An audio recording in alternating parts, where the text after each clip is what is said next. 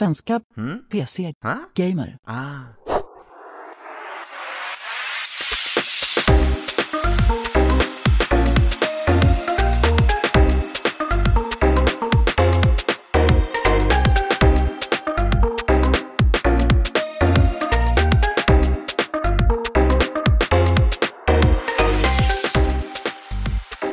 –2018 håller på att rinna ut i sanden. Det har varit ett händelserikt år på många sätt och vis. Och i och med det här avsnittet av Spelrum så firar vår eminenta podcast dessutom ett helt år. Och det tänkte vi att vi firar på samma sätt som vi gjorde i vårt första avsnitt. Nämligen att vi ser tillbaka på spelåret som vi just håller på att lämna bakom oss. Och det tänkte jag, Rickard Olsson, göra i gott samtal tillsammans med 3 stycken medprogramledare ikväll. Och de ska vi säga hej till nu. Vi kan ju börja med att säga hej till Mats Nylund. Tja, är vi uppgraderade till medprogramledare nu? Ja, jag har aldrig gillat att kalla folk för gäster, för att det känns som att... Nej, det är vi inte riktigt heller. Co-host. Ja, men det är okej. Ytterligare en sådan har vi i Benny Holmström. Jag är en kovärd. Bättre, ja, nu hittade vi ett bättre alternativ. Jag är samvärd. Den tredje kovärden ikväll heter Joakim Kilman. Ja, hejsan. Vad vill du kalla det för? Jag vet inte fan. Jag är titellös. Jag är revolutionär. Jag är titellös. Jag vägrar. Perfekt. Då är vi alla på samma bana för avsnittet. Vi ska som sagt ägna igenom vad vi har upplevt i spelväg det senaste året. Och som sagt, det var ju det vi gjorde i vårt första avsnitt. Och då var ju precis samma kvartett med också. Så att det känns som att det är en fin cirkelslutning på året. Vi har fått ut 12 avsnitt av den här podden. Och jag vill passa på att tacka här nu till alla som har lyssnat. Alla ni faktiskt hundratals, till och med tusentals lyssnare som har varit med oss och kommenterat och delat våra avsnitt. Väldigt, väldigt rörande att vi faktiskt har fått så bra respons första året, trots att vi har haft ett ganska söligt utgivningstempo. Men det sporadiskt för då. Ja, eller ska man vara ärlig. Nej, men det är faktiskt på fullt allvar, så är jag väldigt tacksam för att många faktiskt har engagerat sig. Så det vill jag säga rakt upp och ner. Tack så hemskt mycket för det. Och jag vill tacka dig, Rickard, för att du har hållit i det här projektet hela året. Det hade jag hade nog kunnat göra vissa saker bättre, säkert. Och det finns fortfarande mycket att förbättra. Men tack ändå. Jo, men det är ju jag tycker du som agerar ansvarig utgivare, så du får ta all skit och ta allt beröm. Är det jag som är ansvarig utgivare? Det måste ju vara Thomas som är det. Det är väl Thomas som publicerar, så rent tekniskt är väl den. Vi skyller på Thomas om det blir något olagligt. Han kan ta all skit, och så får du ta allting bra. Eftersom att han inte är med ikväll så kan vi vara precis så olagliga vi vill. Och så är det han som får hantera den härdsmältan som eventuellt följer. Men förhoppningsvis så kommer vi inte behöva gå så långt. Istället så kommer vi helt enkelt att titta på våra favoritspel inom året. Och titta lite grann på de stora nyheterna, det som vi har sett. Men jag tänkte att det kanske bästa att börja med är att blicka tillbaka till det där första, eller faktiskt till det andra avsnittet, när vi blickade framåt mot 2018. Avsnitt 2 av Spelrum, som helt enkelt heter Vi blickar framåt. Och där pratade vi om några av de spelen som vi såg fram emot. Så vad sägs om att vi kollar igenom några av dem och funderar lite grann på hur de levde upp till våra förväntningar. Ingenting av det här, jag hoppas att det blir för pinsamt. En av dem som vi spenderade mest tid på var ett spel som heter Sea of Thieves. Just det. Jag har hört att det faktiskt är som det skulle ha varit nu. Ja, du har väl spelat det ganska mycket? Ja, men inte efter sommaren. Alltså det hade sitt fönster där, Sea of Thieves, så inte är så intresserad av att gå tillbaka till den om igen. Jag är faktiskt lite sugen på att gå tillbaka. De har ju gjort ett jättearbete med att patcha upp det och bygga liksom det spel som de Som alla trodde att de skulle släppa. Mm. Lite som No Man's Sky som har gjort samma sak under året. Det är ju synd faktiskt att det tog sån tid, för det gör ju att man blir lite så osugen, men jag är med om du vill spela någon gång, så fan, vi borde ju testa det. Det vore kul att streama om inte annat. Men samtidigt, jag menar, vi hade rätt kul när vi spelade Sea of Thieves, eller hur? Jo, alltså i början var jag Tills det väldigt... buggade sig i alla fall. Ja, Den jävla skeletten. ja. Men det var ju som typ där någon gång den 3:e eller 4:e streamen som vi hade, så känner jag att nej, nu är jag färdig med det här spelet i princip. Nej, men Nej, men det är väl inte så mycket mer att säga. Det var ju ett rätt bra spel, men det var inte riktigt ett spel som var utlovat. Och nu är det tydligen det. Så jag är lite sugen på att kolla in det igen. Men... Ja, jag hade lite grann samma upplevelse som du beskrev där, Benny. Att när man hade spelat jag tror att jag spelade väl i 25-30 timmar eller någonting när jag recenserade det. Och det var lite grann som att jag hade kul nästan hela vägen, men det kändes som att vid det laget så hade man upplevt alla gameplay-loopar och man hade sett det mesta. Men nu har de ju tydligen lagt till ganska mycket, och jag känner lite grann samma sak, att jag skulle definitivt kunna tänka mig att återvända. Jag vill ju se om Kraken har fått en kropp nu äntligen. Så att... Det finns ju jättehajar och det finns skelettöar med vulkaner. Och de har lagt till massor med grejer. Jag vill gärna prova. Ett annat spel som vi la lite tid på var Vampyr. Ja, lite i mitt fall. Jag tröttnade rätt fort på det. Ja, jag recenserade ju det. Jag spelade igenom det både på konsol och på PC. Så kul hade jag med det. Det är inte dåligt, men det är lite så här B.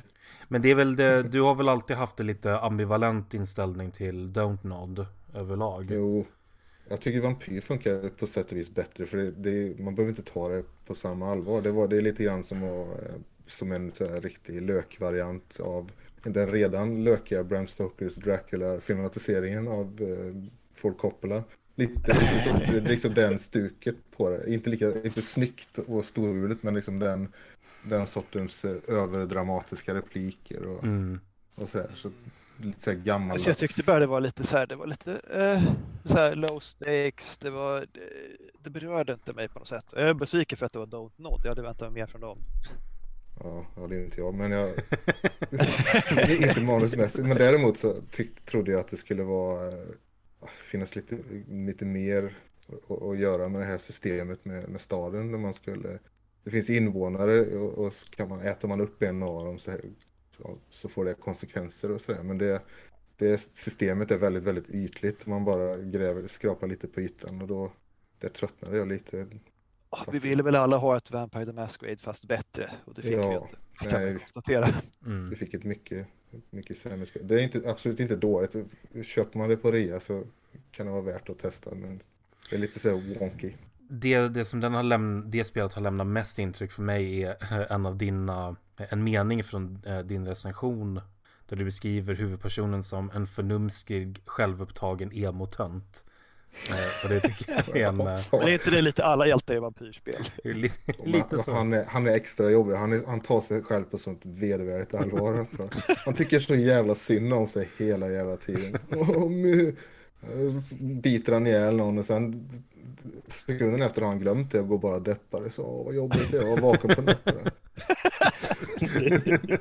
Ja, jag blir lite mer sugen på spelare nu. Det blir jag inte. Nej. Utöver det, lite som ett spel som föll ut lite bättre, som vi hade lite förhoppningar på, var A Way Out av Josef Fares studio. Jag har fortfarande inte spelat det, jag skäms lite. Jag borde ha spelat det. Ett av de spelen som vi gav högst betyg i år. 90. Jerry, han är inte här nu. Hype Jerry som Jag har inte spelat hela heller. I alla fall, det lilla jag har sett av det. Jo. Det var ju, men typ Telltale-spel fast i co-op. Det är ju lite udda. Annars tittade vi på Far Cry 5. Jag tyckte egentligen inte att det var ett bra spel. Jag hade så mycket kul med det. Ja, men det är ungefär så. Ja, men jag håller med där. Alltså det är... Jag spelade ganska gladeligen igenom hela det spelet. Trots att det har en massa dumheter och så här som... Och storyn är fruktansvärd och alla karaktärer avskyr jag, men det är liksom bara roligt att springa runt och och fjanta sig i den där världen. Det är ett spel som lever på spelmekanik. Alltså jag hade så jävla kul med att bara springa runt och jaga grejer och rensa compounds och grejer. Spelet i sig är ju, det är ett Ubisoft-spel. Du samlar pluppar och sen rensar du baser på fiender. Men det är så jäkla kul att göra det. Det är exakt som Wildlands var förra året. Det är egentligen inte ett bra spel och det går inte att sluta spela. Det är ett väldigt gediget hantverk. Så det är ju ett bra spel på så vis att det är väldigt gediget, väldigt välgjort. Den gamla klyschan passar utmärkt in här. Ja, det är sopigt skrivet bara. Men jag spelade mest i co-op och då bara hoppade vi över och började prata liksom, när det var tråkiga, långa dialoger. Så. Ja, men den här spelmekaniken med att rensa baser ute i vildmarken och samla pluppar på kartan, det har de ju finslipat till perfektion på Ubisoft och det här är liksom kulmen på det på något sätt, hittills i alla fall. Vi ska inte blicka framåt allt för mycket, men vi får ju en direkt uppföljare ganska snart. Jag är inte säker på om jag är upphetsad över det eller tycker att det är en jävligt dum idé. Jag får se det jag har spelat helt enkelt. Jag undrar vad tanken är bakom att göra en direkt uppföljare på just det här spelet. Är det just för att de vill ha den här postapokalyptiska i Far Cry? Alltså, jag tror att precis. Slutet är ju så... Slutet är ju hemskt. Det är så udda. Och det är så storymässigt, det är så jävla dåligt. Ja. Men om man gör ett sånt slut så jag tänker att de kanske tänker att de behöver liksom göra en poäng av det i så fall. Och då är ju det här... Då har ju det här slutet någon form av poäng om man gör en direkt uppföljare och bygger på det där. Och det är väldigt, det passar inte in i franchisen alls. Men är det bra så gör det med något. De har gjort en del knäppa grejer hittills också. Samtidigt som att de har hamnat in i en liten sån här formula där Ubisoft med Far Cry, att det som ska vara ett numrera Far Cry och sedan en sorts spin-off titel som ju det här blir då. Som alltså det här är Dragon någonting. Det är Primal och Dragon. Ja, fast Primal tyckte jag var bra för att det var lite, alltså det var en extremt annorlunda miljö. Ja, både Blood Dragon och Primal var ju ändå väldigt ambitiösa och markant annorlunda från sina originalspel, 3:an och 4:an respektive. Det jag tänker på är ju Rage 2 framförallt, men generellt den här typen av postapokalyptiska open world-spel som Mad Max och det känns inte alls som att du har den här kreativa ambitionen på samma sätt. Men ja. Nej, men alla spel i den här genren typ har ju snott rakt av från Mad Max. Inklusive det som var mest originellt var nästan Mad Max-spelet från Avalanche. Det var det som lånade minst för klassiska Mad Max tycker jag. På ett bra sätt, för det spelet tycker jag är skitbra. På tal om Mad Max, ett av de spelen det sista spelet som jag tänkte ta upp som vi hade lite förhoppningar på var just Avalanches Just Cause 4 som bara släpptes häromsistens. Och vilka har någon haft chansen att testa det? Alltså jag läste recensionen, men var skrev den? Det var Jerry. Ja, och sen har jag inte spelat det. Jag har installerat men jag har inte spelat det. Man säger som så att Hype Jerry delar ut ett inte särskilt hypat betyg. Ja, men det är väldigt buggigt på PC just. Så att det är mycket det. Han skriver ju ändå att det är ett potentiellt roligt spel, men att det är så himla typ trasigt och jobbigt. Så att det funkar inte så bra på PC. Så den versionen kan man ju undvika i alla fall. Ja. Jag har testat det på PS4 och det flyter det helt okej.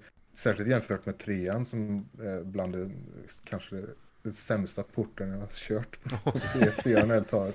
Men jag hade skitkul i 3:an, fast 2:an var väl egentligen det bästa. Jag gillar 3:an, men den ska man spela på PC istället. För spelar du den på PS4 så är det typ 10 framerate eller någonting. Ja, jag spelar på PC. 4:an funkar bra där, men det är tyvärr ganska tråkigt här taget. Det är för likt 3:an.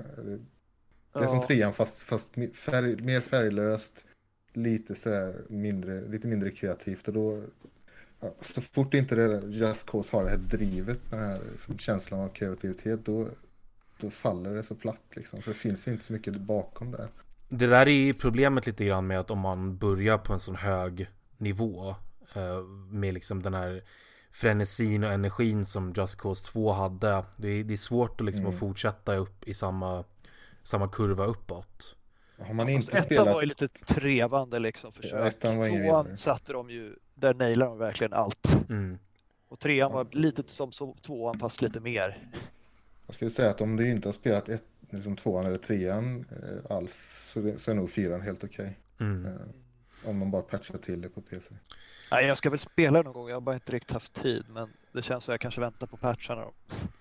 Med det sagt så tänkte jag att vi ska gå igenom några av de stora nyheterna från året som gått. Lite snabbt bara, vi gjorde ju tidigare ett långt avsnitt helt om Telltale Games undergång som skedde för några månader sedan. Men de var inte den enda studion som vi tog farväl av i år, även om de var den mest högprofilerade. Men vi fick ju bland annat se den sista sucken av Carmine som gjorde Wildstar. Stod bakom tror jag. Och gjorde de så här Lego-jobb annars eller vad? Det är mycket möjligt, men jag tror att de var ganska inriktade på just det där MMO't som jag aldrig riktigt fick det genomslaget jag tror att de siktade på. Boss Key Productions la ju ner Cliffy B's studio efter ett par riktiga totalfiaskon med Lawbreakers och Radical Heights var det väl va? Som, det är svårt att komma ihåg. Alltså jag vet inte, jag är lite så här, jag var väldigt impad av Cliffy B när jag var yngre kan jag säga. Ja, men alltså Gears of War och Unreal Tournament så var ju grejer den. Jo, det var ju det, men det var ju då liksom. Han har inte gjort så mycket av värde. Han gjorde Jazz Jackrabbit på 90-talet. Det är inte så... på 90-talet, ja. Fullständigt ospelbart idag, men det var ganska kul då. Det känns ju så otroligt märkligt hela det här fokusen hade med Boss Key Production, så att han lämnar Epic och så gör han bara sån där spel som apar efter andra i princip. Ja, det var väl det. Var ju lite eget nog, men att det var ju nog som en hjälteskjutare i ett tidevarv med Overwatch som konkurrent. Så. Men jag tror grejen är att Cliffy B var liksom inte en så stor del av Epic som han tror. Det var bara att han hade störst käft på företaget. Ja.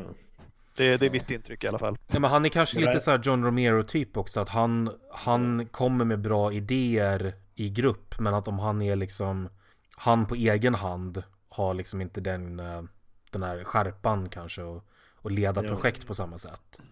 Jag tror Radical Heights framstod ju bara som extremt desperat redan från första utannonseringen. De släppte ju den med detsamma. Så fanns det knappt något innehåll och så la de ner det en månad senare eller något sånt där.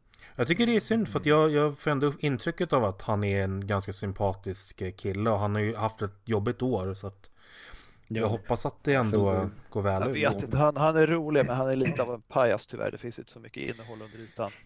Jo, jag tycker det var det synd ändå för Lawbreakers. Det var ju absolut inte ett dåligt spel alls. Det var bara konkurrensen. Det är svårt att slå sig in. Och om man inte slår sig in rejält från början så finns det för få spelare. Och då ökar ju inte spelarbasen. Då minskar den ju ännu mer. Ja, men det är så, man måste ju bli ett viralt fenomen om man ska slå sig in mer eller mindre. Det är precis liksom de nivåerna. Jag hade gärna sett att det lyckas lite mer. Overwatch är ju inte alls min grej. Jag orkar inte spela det alls. Så jag hade gärna sett att det fanns något annat. Fler alternativ. Fake Champions. Ja, det finns ju nu. Det är bra att det finns ett sånt. Ett annat alternativ som det inte gick så bra för heller är Drawn to Death. Från David Jaffes studio som heter The Bartlett Jones Supernatural Detective Agency som lade ner i februari. Jag hade sett att David Jaffe sitter och streamar på YouTube jätteofta av tiden, så har han sådana vissa utbrott ibland. Vad streamar han? När han sitter och gråter på toan? Eller? Nej, alltså han sitter bara och pratar skit om folk på internet. Ja.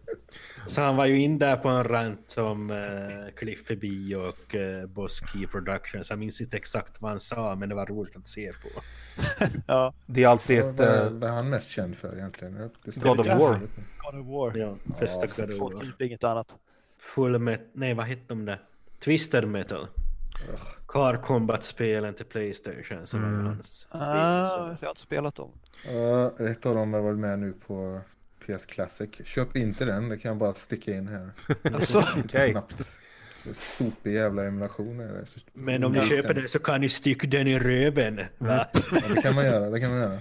ja, Benny går direkt dit. Ja. Det blir jävligt obekvämt, men det går. Den är ganska liten, det är ju en minikonsol. Sist men inte minst så dog Capcom Vancouver, som låg bakom Dead Rising-serien.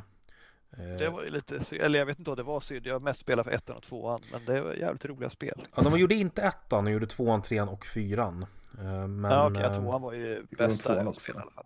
Ja, 2 var nog det bästa i den. 3 är ju avsky 3.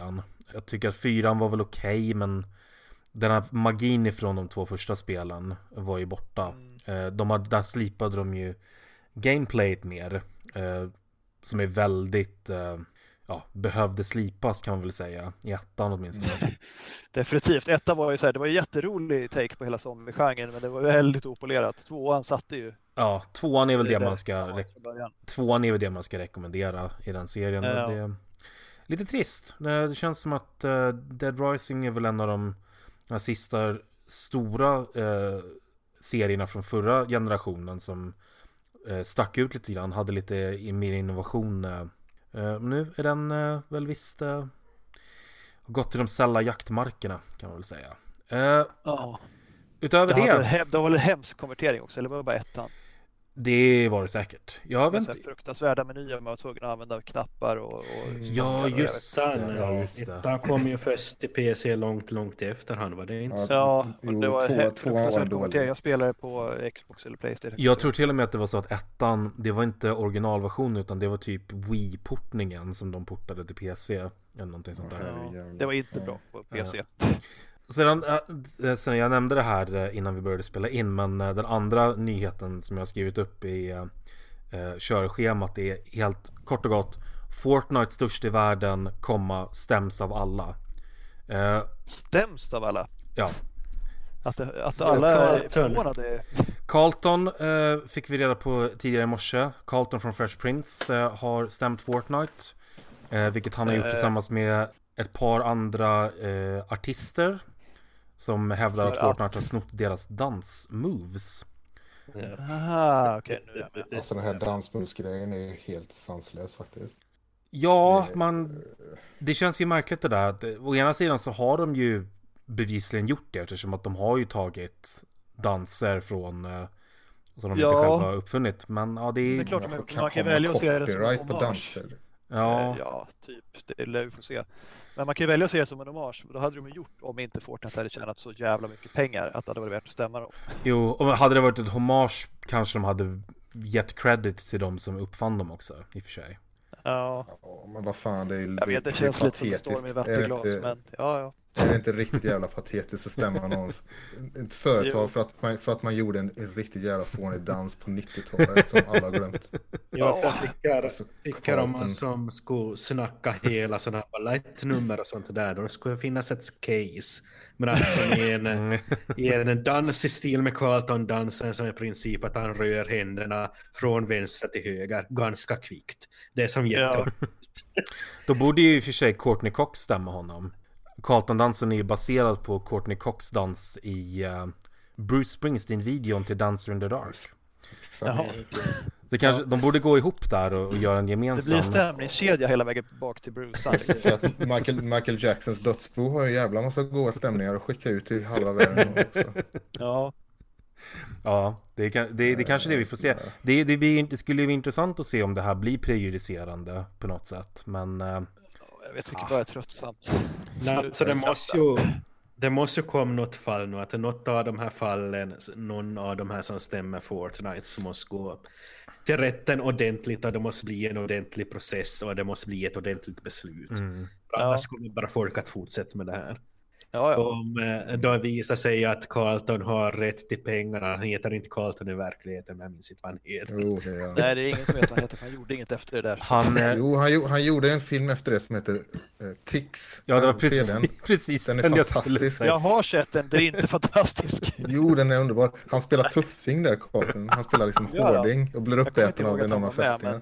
Jo, det Men jag har är sett Tix, den är hemsk. För er som hade tänkt... hemskt bra. Det är inte hemskt på rätt sätt. Spoilers för om ni hade tänkt se Tix i helgen, så kan vi väl säga att spoilervarning här. Men det handlar alltså om fästingar som muteras på grund av en marijuanaodling. Ron Howards bror odlar marijuana. Det är ju så jävla självklart att Clint Howard är med i den filmen. Jag tror inte Det är givet. när det är såna där kackiga skräckfilmer från 90-talet så är det garanterat en Clint Howard-roll där någonstans. Ja, då är han med och spelar kuf eller mördare. Ja. Antingen eller. Att på tal om Epic Games så tycker jag ju att det är en av de stora nyheterna som har varit de här senaste veckorna, så är självklart Epic Games Store och hela det här priskriget som pågår just nu på PC. Att Discord har ju kommit och sagt att de ska ge utvecklarna 90% av försäljningsintäkterna nu, som är ännu mer än 88% för Epic Games. Vad får man på Steam? 70. Aha. Så det är ganska stor skillnad faktiskt. Ja, det är skillnad. Ja. Det blir ju väldigt intressant att se hur det utvecklas under nästa år, att hur många som går över till Games och så där. Jag tror inte att Discord blir en riktigt stor spelare i det långa loppet, men att Epic Games har ju trots allt, vad har de, 400 miljoner Fortnite-konton som redan använder deras klient, så det tror jag nog kommer att bli till någonting. Det är intressant det där, för att om det öppnar upp den digitala spelförsäljningen, så det känns som att det bara kan ha positiva konsekvenser. För att det tror jag.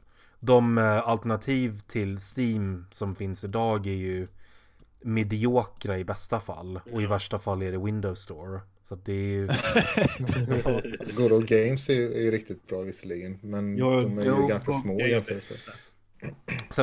Sen finns det ju alternativ som Itch.io till exempel, som jag tror ligger väl någonstans där kring där Discord skulle positionera sig, men de är ju å andra sidan mycket mer specificerade kring indiespel också, jag är lite spänd. Det känns ju som att Epic Games de har ju gått ut hårt med massa exklusiva rätt stora titlar ändå.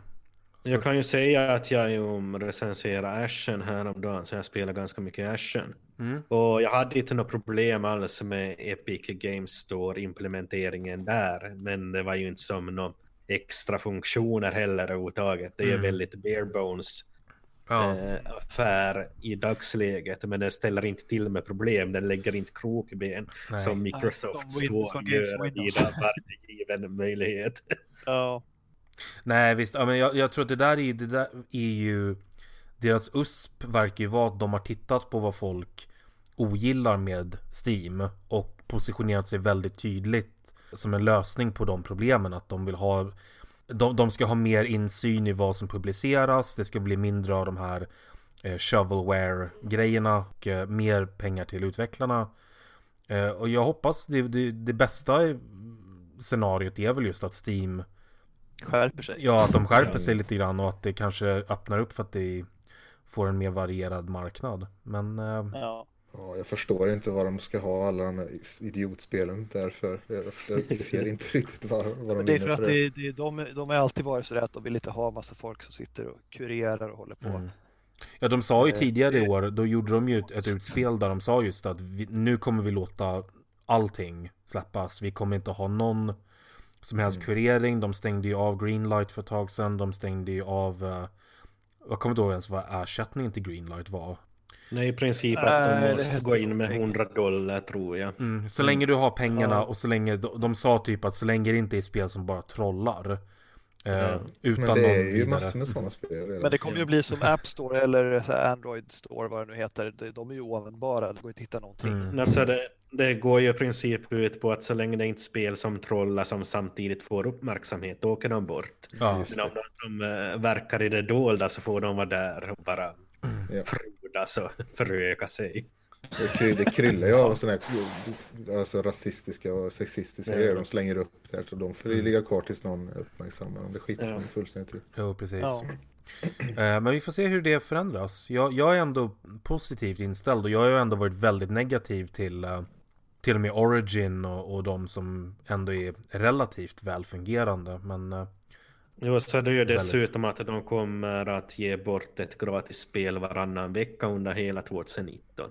Och de har redan inlett med Subnautica och det spelet släpptes ju som för ett år sedan. Ja, och det tycker jag är ett av årets bästa spel. Så att... Där har vi en jättebra övergång till att prata om just årets bästa spel. Jobbat. Snyggt jobbat. Det är som att vi är en riktig podcast helt plötsligt. Helt osökt.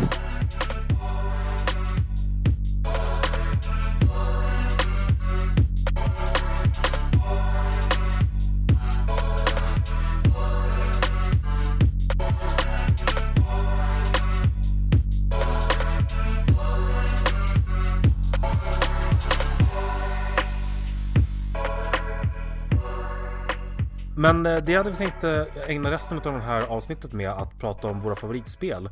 Vi brukar ju göra i tidningen Svenska PC Gamer, om det är någon som har missat det. Så gör vi ju varje år en årsbästa lista. Nej, men det är bra att påminna om det. Ja, det är bra. Alla våra malaysiska lyssnare kanske inte är fullt medvetna om det. Men, nej. Men i vilket fall, vi brukar göra en årsbästa lista. Den har vi dock inte gjort ännu. Den kommer i nästa nummer som släpps efter nyår. Så året är inte slut än. Det är sant. Vi har ju 2 veckor kvar. Det kan komma ännu bättre spel. Men vi tänkte att vi ska ändå göra några nyårskarameller där vi pratar om våra personliga favoriter och gå igenom några av de spel som fick högst betyg på pcgamer.se. Och då kanske det är bara lika bra att vi börjar med Subnautica där, som att vi kom in på det. Och det kan man väl göra. Då tycker jag, då lämnar jag över ordet till dig, Mats, för det var du som recenserade det. Ja, det här är väl jag som var livrädd för att doppa huvudet under vatten när jag var liten borde ju gilla det här spelet. Det är inte ett spel om man har talassofobi, alltså rädd för havet. Eller öppet vatten, tror jag.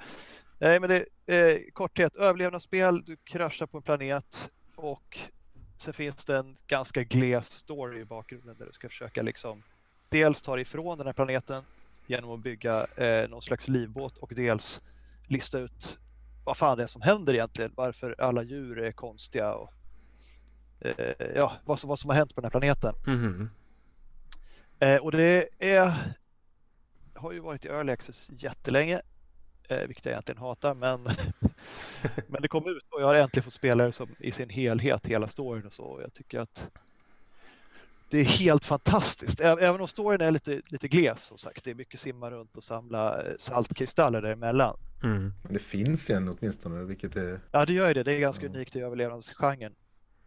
Eller subgenren, hur man ska kalla det. Men det är atmosfären som jag tror att jag skrev typ 90% av min recension om. Det är känslan liksom att du verkligen dyker ner i en tropisk ocean. Och ju djupare du dyker, desto mörkare blir det, desto farligare monster finns det. Och du har inga vapen. Eller i alla fall inga dödliga vapen. Så du kan liksom inte bara skjuta dig igenom, utan du måste smyga och liksom bygga nya grejer. Och försöka vara lite smart och hitta bakvägar. Och, ja. Det är så jäkla mysigt att bara glida runt under havet och samla grejer och bygga baser. Och försöka ta reda på vad som har hänt med tidigare kraschlandare på planeten och varför de kraschlandade och så. Det är ett av mina absoluta favoritspel i år. Och kanske det bästa överlevnadsspelet överhuvudtaget, skulle jag säga. Ja, det är intressant det där med att hur de faktiskt har inkorporerat en story och att det faktiskt finns ett slut. Det inte är bara att man ska överleva tills man dör, helt enkelt. Bara det känns ju som det finns ett liknande spel som heter Far Sky som har en liknande story, fast det är mycket kortare och mycket enklare och inte lika atmosfäriskt. Men det är också under vattnet man ska fly till ytan. Men det bästa överlevnadsspelet någonsin, alltså, det är rätt... Alltså jag kan inte komma på något som jag har blivit så dragits in så djupt i. Liksom. Är det just... det bästa överlevnadsspelet i tredje spelet i alla fall. Om man tänker 2D så okej, Don't Starve väldigt Don't Starve, ja. Don't Starve men de två. Men det här, det är inte lika mysigt som det här. Nej.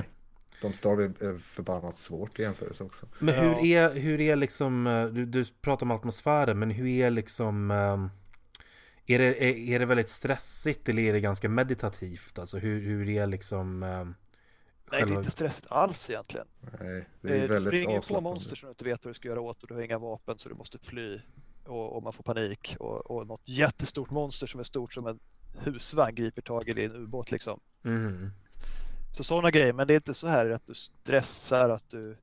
Det enda som kan vara lite påfrestande i början om man har väldigt små lufttankar och man dyker ner och sen börjar utforska ett vrak eller någonting och sen inser man att fan, jag har för lite luft, jag kommer inte komma upp till ytan och jag hittar inte ut ur det här vraket. Mm.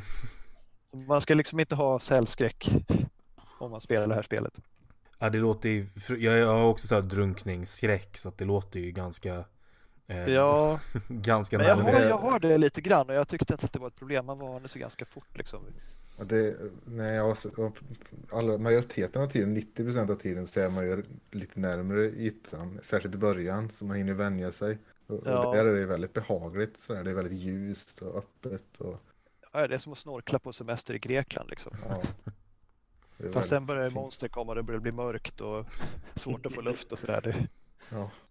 Det påminner lite, vi pratade om överlevnadsspel. Det påminner mig lite grann om ett av mina favoritspel från året som var i raka motsatsen på ett sätt, men har också många likheter, nämligen Frostpunk, som utspelar sig i så mycket. En evig vinter istället för under en solig havsyta.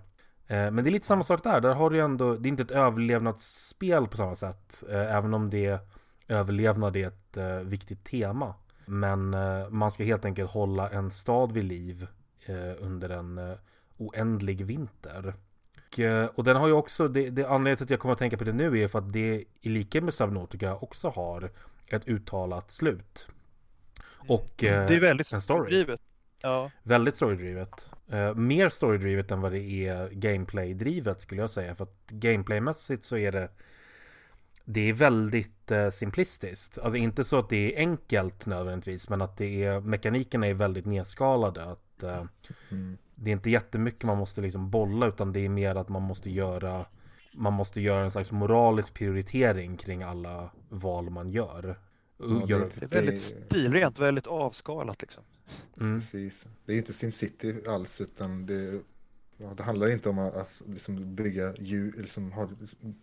en stad med djupa system länge, utan det handlar om, det är väldigt så begränsat med tid, så ska man uppnå vissa mål och de här enkla medlen är det du har, så att det kan vara utmanande och så, men man ska inte vänta sig att det är liksom SimCity eller något sånt där, för det är inte det spelet går ut på. Nej. Man tror ju att det är ett SimCity i snön tills man måste bestämma om man ska låta sina barn slavarbeta i gruvorna eller inte liksom. Jo, precis. Eller när man måste bestämma om man ska dela med sig av sina resurser med en annan stad som håller på att dö. Och det där tycker jag är intressant, att det är utvecklat av 11-bit Studios, tror jag att de heter, som gjorde This War of Mine, som var ett mer utpräglat, tyckte jättemycket om. Det var ju mer utpräglat överlevnadsspel, men det hade ju en liknande prioritering i det, att de fokuserade mer på historierna och de historierna som man själv skapade genom sina val, snarare än bara ett fokus på att samla resurser och liksom att liksom att bygga upp ett lager, utan att det är mer att vem offrar du för att överleva en dag till och så vidare. Men det är väldigt mycket så här, det finns inga bra val-genren liksom. Det är verkligen inte ett spel för de som vill köra typ maxa, att liksom lära sig hur man ska liksom bara besegra spelet genom att vara bäst på det. Det är inte alls sådana spel, utan hela vitsen här är att det liksom inte, det går inte att ta sig helt skinnad igenom här. Hela vitsen är att du ska få liksom stryk och göra det bästa av en omöjlig situation. Ja, visst. Det handlar inte om att vinna, det handlar om hur lite du förlorar. Ja, precis. Ja, precis. Men det var ett av mina absoluta favoritspel. Jocke, hade du något du ville ta upp? Du recenserade ju det som är årets mest, det som har fått högst betyg i år. Vilket var det? Det är Pillars of Eternity 2, tror jag. Det stämmer. 92 av 100 fick det. Jag är väldigt förtjust i det. Det har kanske inte lika mycket sprängkraft som första spelet, bara för att det liksom inte är först. Men på många sätt är det mer intressant än det första. Hur byggde det vidare på ettan? Första spelet är mer av en personlig berättelse. Det är mer introvert. Det handlar om sorg och barnlöshet och sådana väldigt personliga saker. Sen är det en stor fantasy-resa man gör i det. Men i tvåan handlar det mer om politik och konflikter mellan olika grupper och ideologier och sånt där. Så att tvåan tar spelet vidare på ett ganska logiskt sätt med andra teman som är intressant. Jag vet att vissa hade lite svårt för att spelet är lite mer fragmentariskt. Det har inte en lika tydlig huvudlinje som första spelet har. Där är det ju de här dödfödda barnen som föds själlösa. Alltså, vad beror det på och så ska man lösa det. Det är en väldigt tydlig linje. I tvåan så är det mest att en gud vaknar upp och klampar iväg. Och folk undrar vad fan håller han på med och så ska man ta reda på det. Men vägen dit är väldigt så här spretig. Det handlar mest om att man letar upp vad finns det i den här staden för något, vilka bor här, vad har de för problem och så engagerar man sig i det. Och jag vet att en del har lite svårt för det, men för mig är ju det är ju så man spelar rollspel. Det är så man spelar Skyrim. Det är så man alltid har gjort liksom. Ja, men ja. Jag tycker att de här små historierna överallt är intressanta nog för att bära det. Folk som är väldigt duktiga spel lever väldigt mycket på att det är välskrivet. Ja, det är väldigt välskrivet. Och det är inte riktigt lika över mycket text som det var i första spelet. De har lärt sig att vara lite mer tempo i textflödet också.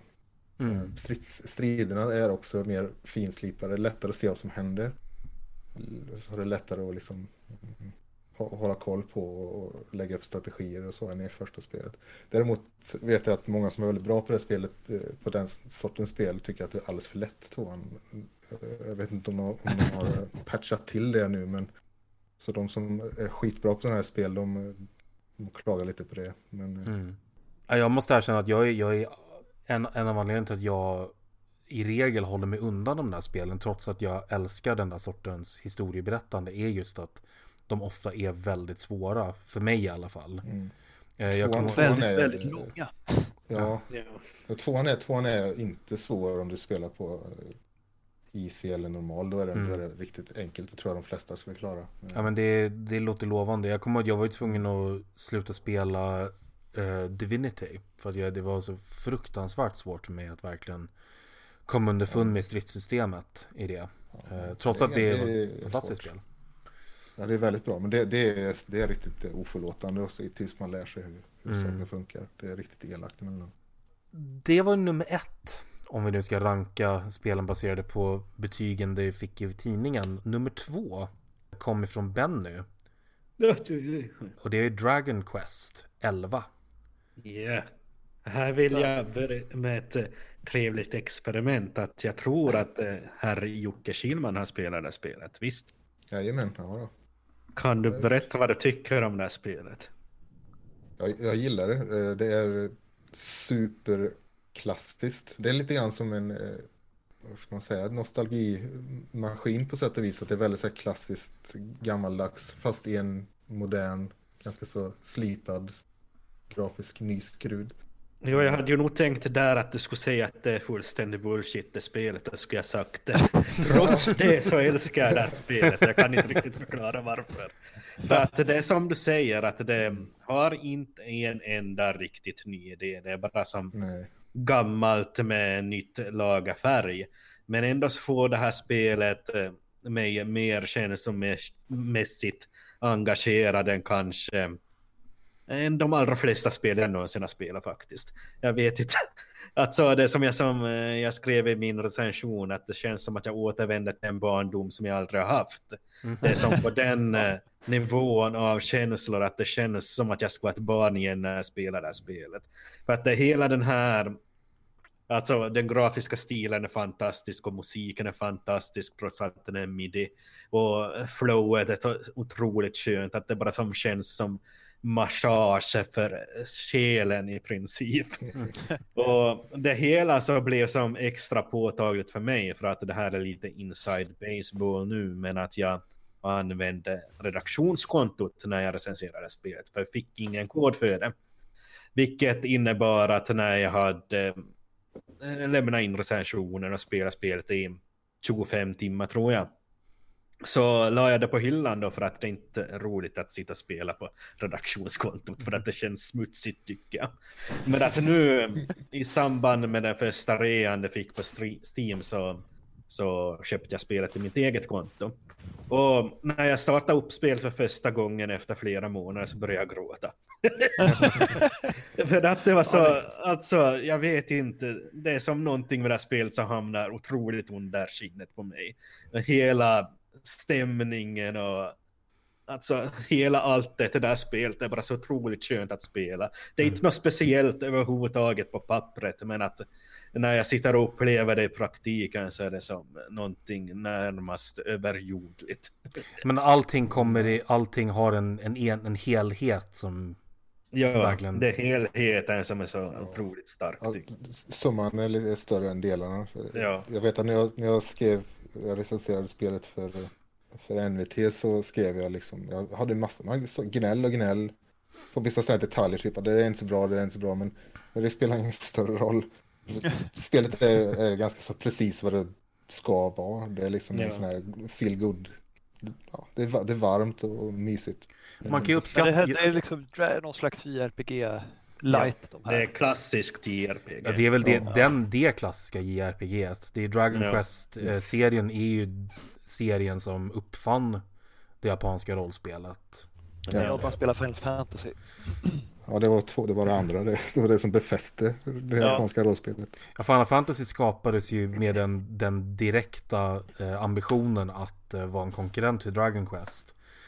Och vad jag förstår så i Japan har det ju Final Fantasy har aldrig blivit så populärt som Dragon Quest. Nej, Dragon Quest är vansinnigt stort. Och det är också därför det är så klassiskt jämt. För om de ändrar någonting så blir fansen där vansinniga. Det ska vara samma ljudeffekter och så. Den detaljen som jag reagerar mest på att jag är ju lite av en japanofil, det vet gammalt. Så jag gick ju omedelbart in i menyerna och sökte efter de japanska rösterna. Och så bara sökte och så var jag redo på att bli fly förbannad att Square Enix hade det här, att de tyckte det var okej att ta bort japanska rösterna i vår version. Så jag gick ut på internet med vreden i högsta hugg. Men så läste jag på diverse forum och så, nej, det har inga japanska röster, för det har inte röster i Japan. Så traditionellt det där spelet. De vågar inte ge karaktärerna röster för att de aldrig haft röster. Herregud. Och då tycker jag tycker ändå att det här engelska lokalisering så är ju ganska jäkla mysig. Den är lite väl match i början tycker jag, med sån här engelska dialekter och sånt. Nej, men det sätter sig. Och efter ett tag så vill jag inte ha det på något annat sätt heller. På tal om JRPG, och nu stannar vi vid dig Benny, för att ännu ett spel som fick väldigt högt betyg av dig i ytterligare ett JRPG, men en aning mer modernt sådant. Ja. Ni no Kuni 2. Ja. Revenant Kingdom. Och det är ju som väldigt intressant som en rak jämförelse med Dragon Quest 11, för där Dragon Quest 11 är ärketraditionellt så gör faktiskt Ni no Kuni 2 väldigt många moderna och intressanta grejer med hela den här genren. Så det känns nästan som svårt att jämföra dem rakt av, för att de är som på varsin ända av skalan. Att i Ni no Kuni 2 så känner jag att hela tiden att det är som det spelmekaniska som är fokus. Det är som rappa realtidsstrider, så har det ett otroligt bra system med att man bygger ett eget kungarike och får invånarna dit och köper utrustning av dem och sånt där. Det är ett otroligt tillfredsställande metalag som får mig som att glömma bort handlingen till stora delar. Även fast det här spelet är väldigt mysigt och det har ju som Studio Ghibli karaktärsdesignen rakt igenom, och så Joe Hisashi som gör musiken och allt sånt där. Men jag känner att till skillnad från Dragon Quest 11 så är det inte som det estetiska och audiovisuella som gör det, utan det är spelmekaniken som gör Hur ettan var ju motsatsen. Det var ju liksom, spelmekaniken var ju standard JRPG. Jag spelade ju det enbart nästan för Studio Ghibli-estetiken liksom. Ja. Och ettan var bäst första hälften skulle jag säga. Sen blev det väldigt tradigt. Och slutet var väldigt sopigt. Tvåan har jag faktiskt inte tagit mig igenom, men det är bara för att jag inte fastnar i storyn. För att det är ett mer välgjort spel på alla andra sätt och vis. Jag har inte ens börjat på tvåan. Jag gillar ettan som sa halva ungefär. Sen var det lite så här, nej det orkar jag inte. Det tar ju som några timmar innan Nino Kuni 2 kommer igång, innan man får tillgång till det kungariket och allt det där. Men sedan när man är inne i loopen så är det som konstanta belöningar hela tiden, känner jag i det här spelet, så att det nästan som känns att det är lite cynisk design, att de aldrig vill att man ska kunna lägga ner det. Utan det är bara som, när man har varit ute och äventyrat hos storyn en stund, så finns det alltid någonting som att kolla upp i kungariket och uppgraderingar att göra där, och så när man är färdig med det då så kommer det som något nytt och så håller det på så. Och det som jag tycker är så roligt med Nino Kuni 2, att det har såna här fältslag som påminner om Pikmin. Att man går omkring med såna här chibi-karaktärer och så har de olika enhetsklasser, att vissa så använder spjut och svärd och hammare och sånt där. Och så är det sån där stensaxpåsesystem då, att man har som den här även då huvudrollen i centrum, och så snurrar man runt med axelknapparna. Snurrar man runt enheterna runt även, och så bara ser man till att så det är rätt enhet typ som går in först i striden, som är bäst mot dem där som man går in mot. Så det är som en grej som i princip håller för ett helt eget spel, men som bara ett minispel i det här spelet. Det är ju lite det som jag tycker är synd med Nino Kuni 2, att det inte som blir någon riktig politisk tyngd någonsin bakom någonting, och det skulle de kunna göra. Men att det är väldigt sådär lättsam stabstämning rakt igenom. Det är väl mer Ponyo Ghibli än Mononoke Ghibli. Absolut, bra där Rickard. Tid bidra med någonting i den här diskussionen. Ja. Det slarvar de med mig första också. Och det börjar ju med att typ morsan dör och sen så bara skiter de i det egentligen. Ja, det glömmer de väldigt fort. Ja, bara, fan, hon dog ju det var flera timmar sedan. Fan, det. Och det är ju samma sak i Nino Kuni 2 princip, att kompanjonerna man har så är ju som i princip USAs president som men att han som bryr sig inte så riktigt mycket om det, utan han bara som tänker som så att nu är han här i den här världen, nu ska han hjälpa den här pojken att få åt sitt kungarike och sånt där. Så han som reflekterar inte över att han har som lämnat sina barn och lämnat sitt land och allt sånt där. Så det skulle man kunna fläska ut väldigt mycket med den karaktären, att som låter någon fundera lite kring det här, att vad håller han på med? Fast alltså när jag tänker på typ Hope i Final Fantasy 13 som gnällde i 60 timmar över sin döda jävla morsa, så vill jag det känns som att det är en jag ändå... tycker Final Fantasy 13 är bästa Final Fantasy. Alltså, jag har bara spelat det och 7an, och jag vet inte, jag tycker att 7an var bättre. Nej, jag vet inte, att det är en väldigt opopulär åsikt, men jag står för det. För att Lightning är en ganska bra anime, jag tycker. Ja, Lightning är väl hon är bättre än vad hon förtjänar, ett bättre spel kan jag tycka. Men det var flera år sedan nu, så låt oss inte fastna i det, utan istället så kan vi väl röra oss mot ett annat spel. Gör ett ganska kontrasterande hopp till någonting helt annat. Vi är lite grann på rollspel, äventyr, vågen. Så Kingdom Come var ett annat stort spel som släpptes i år, som jag inte heller har spelat. Så nu kan jag slänga över till er som har gett det en chans. Jag gav det en chans, men striderna var för jobbiga. Jag gillar det. Jag recenserar ju det här spelet, ja. Men det största ångern jag har från det här året, att jag inte haft tid att spela mera Kingdom Come Deliverance. För det kändes som att jag bara skrapade på ytan, och då spelade jag det ändå väldigt intensivt en hel vecka. Så.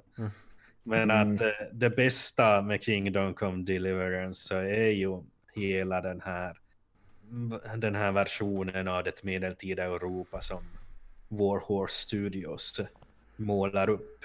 Att det känns som väldigt verklighetstroget, och att man får massor med sådana här intressanta historiska detaljer om olika yrkesgrupper under medeltiden, och att så här så levde tiggarna och sånt där. Det finns som Mass Effect-liknande uppslagsverk i det spelet där man kan läsa om allt sånt där. Det tar ju sig själv på väldigt stort allvar. Det visar ju väldigt gärna upp sin research också. Ja. Men det är ganska mycket humor i det när man kommer en bit också. Dialogen är väldigt humoristisk ofta. Karaktärerna tar sig inte på jättemycket allvar. De är ofta ganska burdusa och rätt roliga. Ja. Alltså den här huvudhistorien så är ganska mörk och att alla de här sidospåren, det finns ju bland annat en präst som gillar att supa till lite grann och ringa kyrkklockan när folk ligger och sover hela. Och så alltså bakfull då på gudstjänsten dagen därpå, och så måste man dra hans gudstjänst då istället och så där. Det är ganska jävligt bra. Ja, precis. Ja. Han klarar inte att hålla gudstjänst för han kräks för mycket. Alltså, jag tyckte det var en fantastisk idé. Jag gillar liksom första timmarna, men det är lite så här yxig och klumpig mekanik. Ja, alltså det är ju klassiskt inte österländskt, östeuropeiskt klumpigt. Ja, det känns. Striderna är ju svåra att komma underfund med. När man lär sig dem så fattar man åtminstone, men så fort du blir antastad av fler än en motståndare så är det ofta klippt beroende på. Det är väl realistiskt och bra, men jag hade önskat att de hade haft något läge som var lite mer casual liksom. Man får vara lite strategisk ibland. Jag vet, det var något sånt här ställe där man skulle smyga in i ett banditläger och typ förstöra saker för dem så att det skulle bli lättare anfalla dem sen. Men jag bara gav upp det, så jag bara tog fart och kutade igenom hela typen av sönder allt jag kunde komma åt, och sen kutade jag hela vägen ut på andra sidan med typ 50 pers efter mig. Det gick. Ja, det är väl fint att det funkar med alternativa lösningar. Ja, jag blev halvt ihjälslagen, men det gick. Men även på tal om spel som gör unika saker, det är liksom ingen som har gjort en sån detaljerad simulering av medeltida Europa. Det är rätt unikt. Ja, det är vanligtvis så, den här typen av när man liksom är sådär slaviskt historiskt korrekt, så det brukar ju vara liksom i så här paradox-titlar och strategispel. Det kan bli väldigt torrt ofta. Det är men inte action-rollspel liksom. Nej, Kingdom Come är inte så torrt som man skulle kunna tro. Det är väldigt oförlåtande och det har en del bökiga system som jag gärna skulle slippa. Men, Inventory skulle jag vilja slippa. Ja. Sparsystemet är lite så här, men de kan ha ändrat det nu kanske. Det finns moddar för det i alla fall. sprit för att spara, va? Ja. Att det kostar det mycket pengar då. Ja. Ja, man måste hålla på och laga kläderna hela jävla tiden och såna grejer. Men det är jobbigt också. Det var ett spel som jag ville gilla mer än jag gjorde. De gick lite för långt i realism. Men alltså, en sån detalj som jag älskar i Kingdom Come, som är lite sådär jobbig samtidigt som den är ganska briljant, att han kan ju inte läsa Henry. Så man måste lära sig att läsa bara en sån sak. Det gillar jag faktiskt. Ja, folk kunde ju inte läsa på den tiden. Det var typ prästen som kunde läsa. Man får passa på ibland så här på kvällarna och sätta sig och träna läsning. Och så.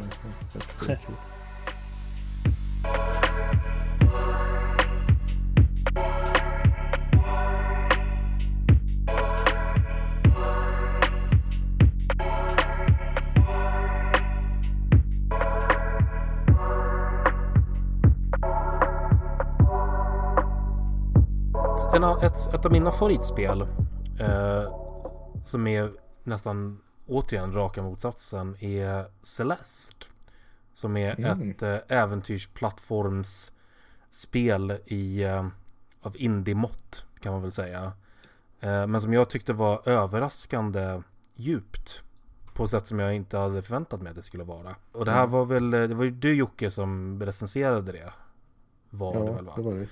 Yes. Jag spelade det bara väldigt nyligen. Jag klarade precis av om man ska kalla för spelets A-sida, vilket är bara de normala nivåerna, bara förra veckan. Jag har inte vågat mig på den svåra B-versionen av allting. Ja, de är inte snälla. Jag gjorde en video när jag spelade några B-sidor. För fan, de är elaka alltså. Och sen att det finns C-sidor också. Det är, de har jag inte vågat heller.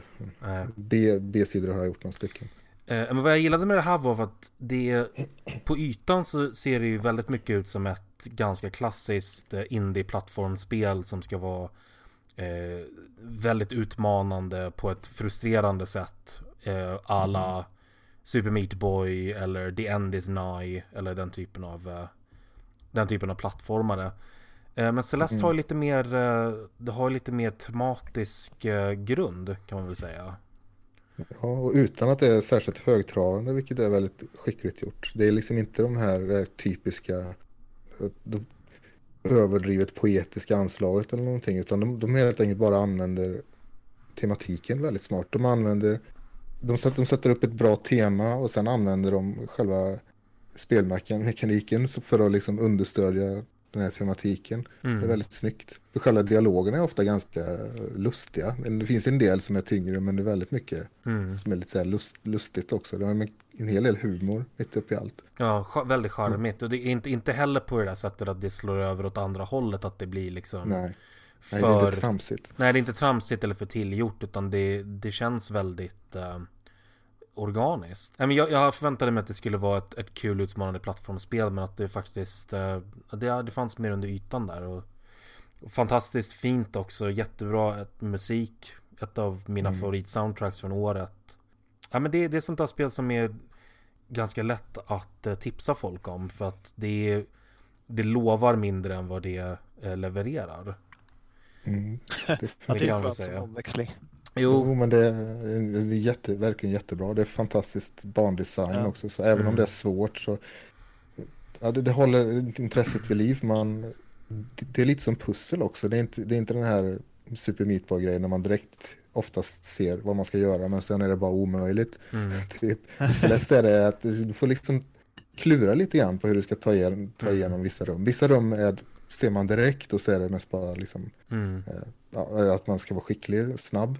Men andra rum så får man fundera lite på hur ska jag bäst ta mig igenom det här. Men det är väldigt specifik mekanik med dubbelhopp som fungerar. Du kan liksom fylla på de här dubbelhoppen och dash-knapparna genom att landa på vissa ställen och sådär. Och att det verkligen skapar den här känslan när man klarar av ett väldigt svårt segment. Att man verkligen får den här uppfyllande känslan av att man har åstadkommit någonting. Och att de sedan också är smarta nog att det faktiskt spelar in i spelets handling också. Att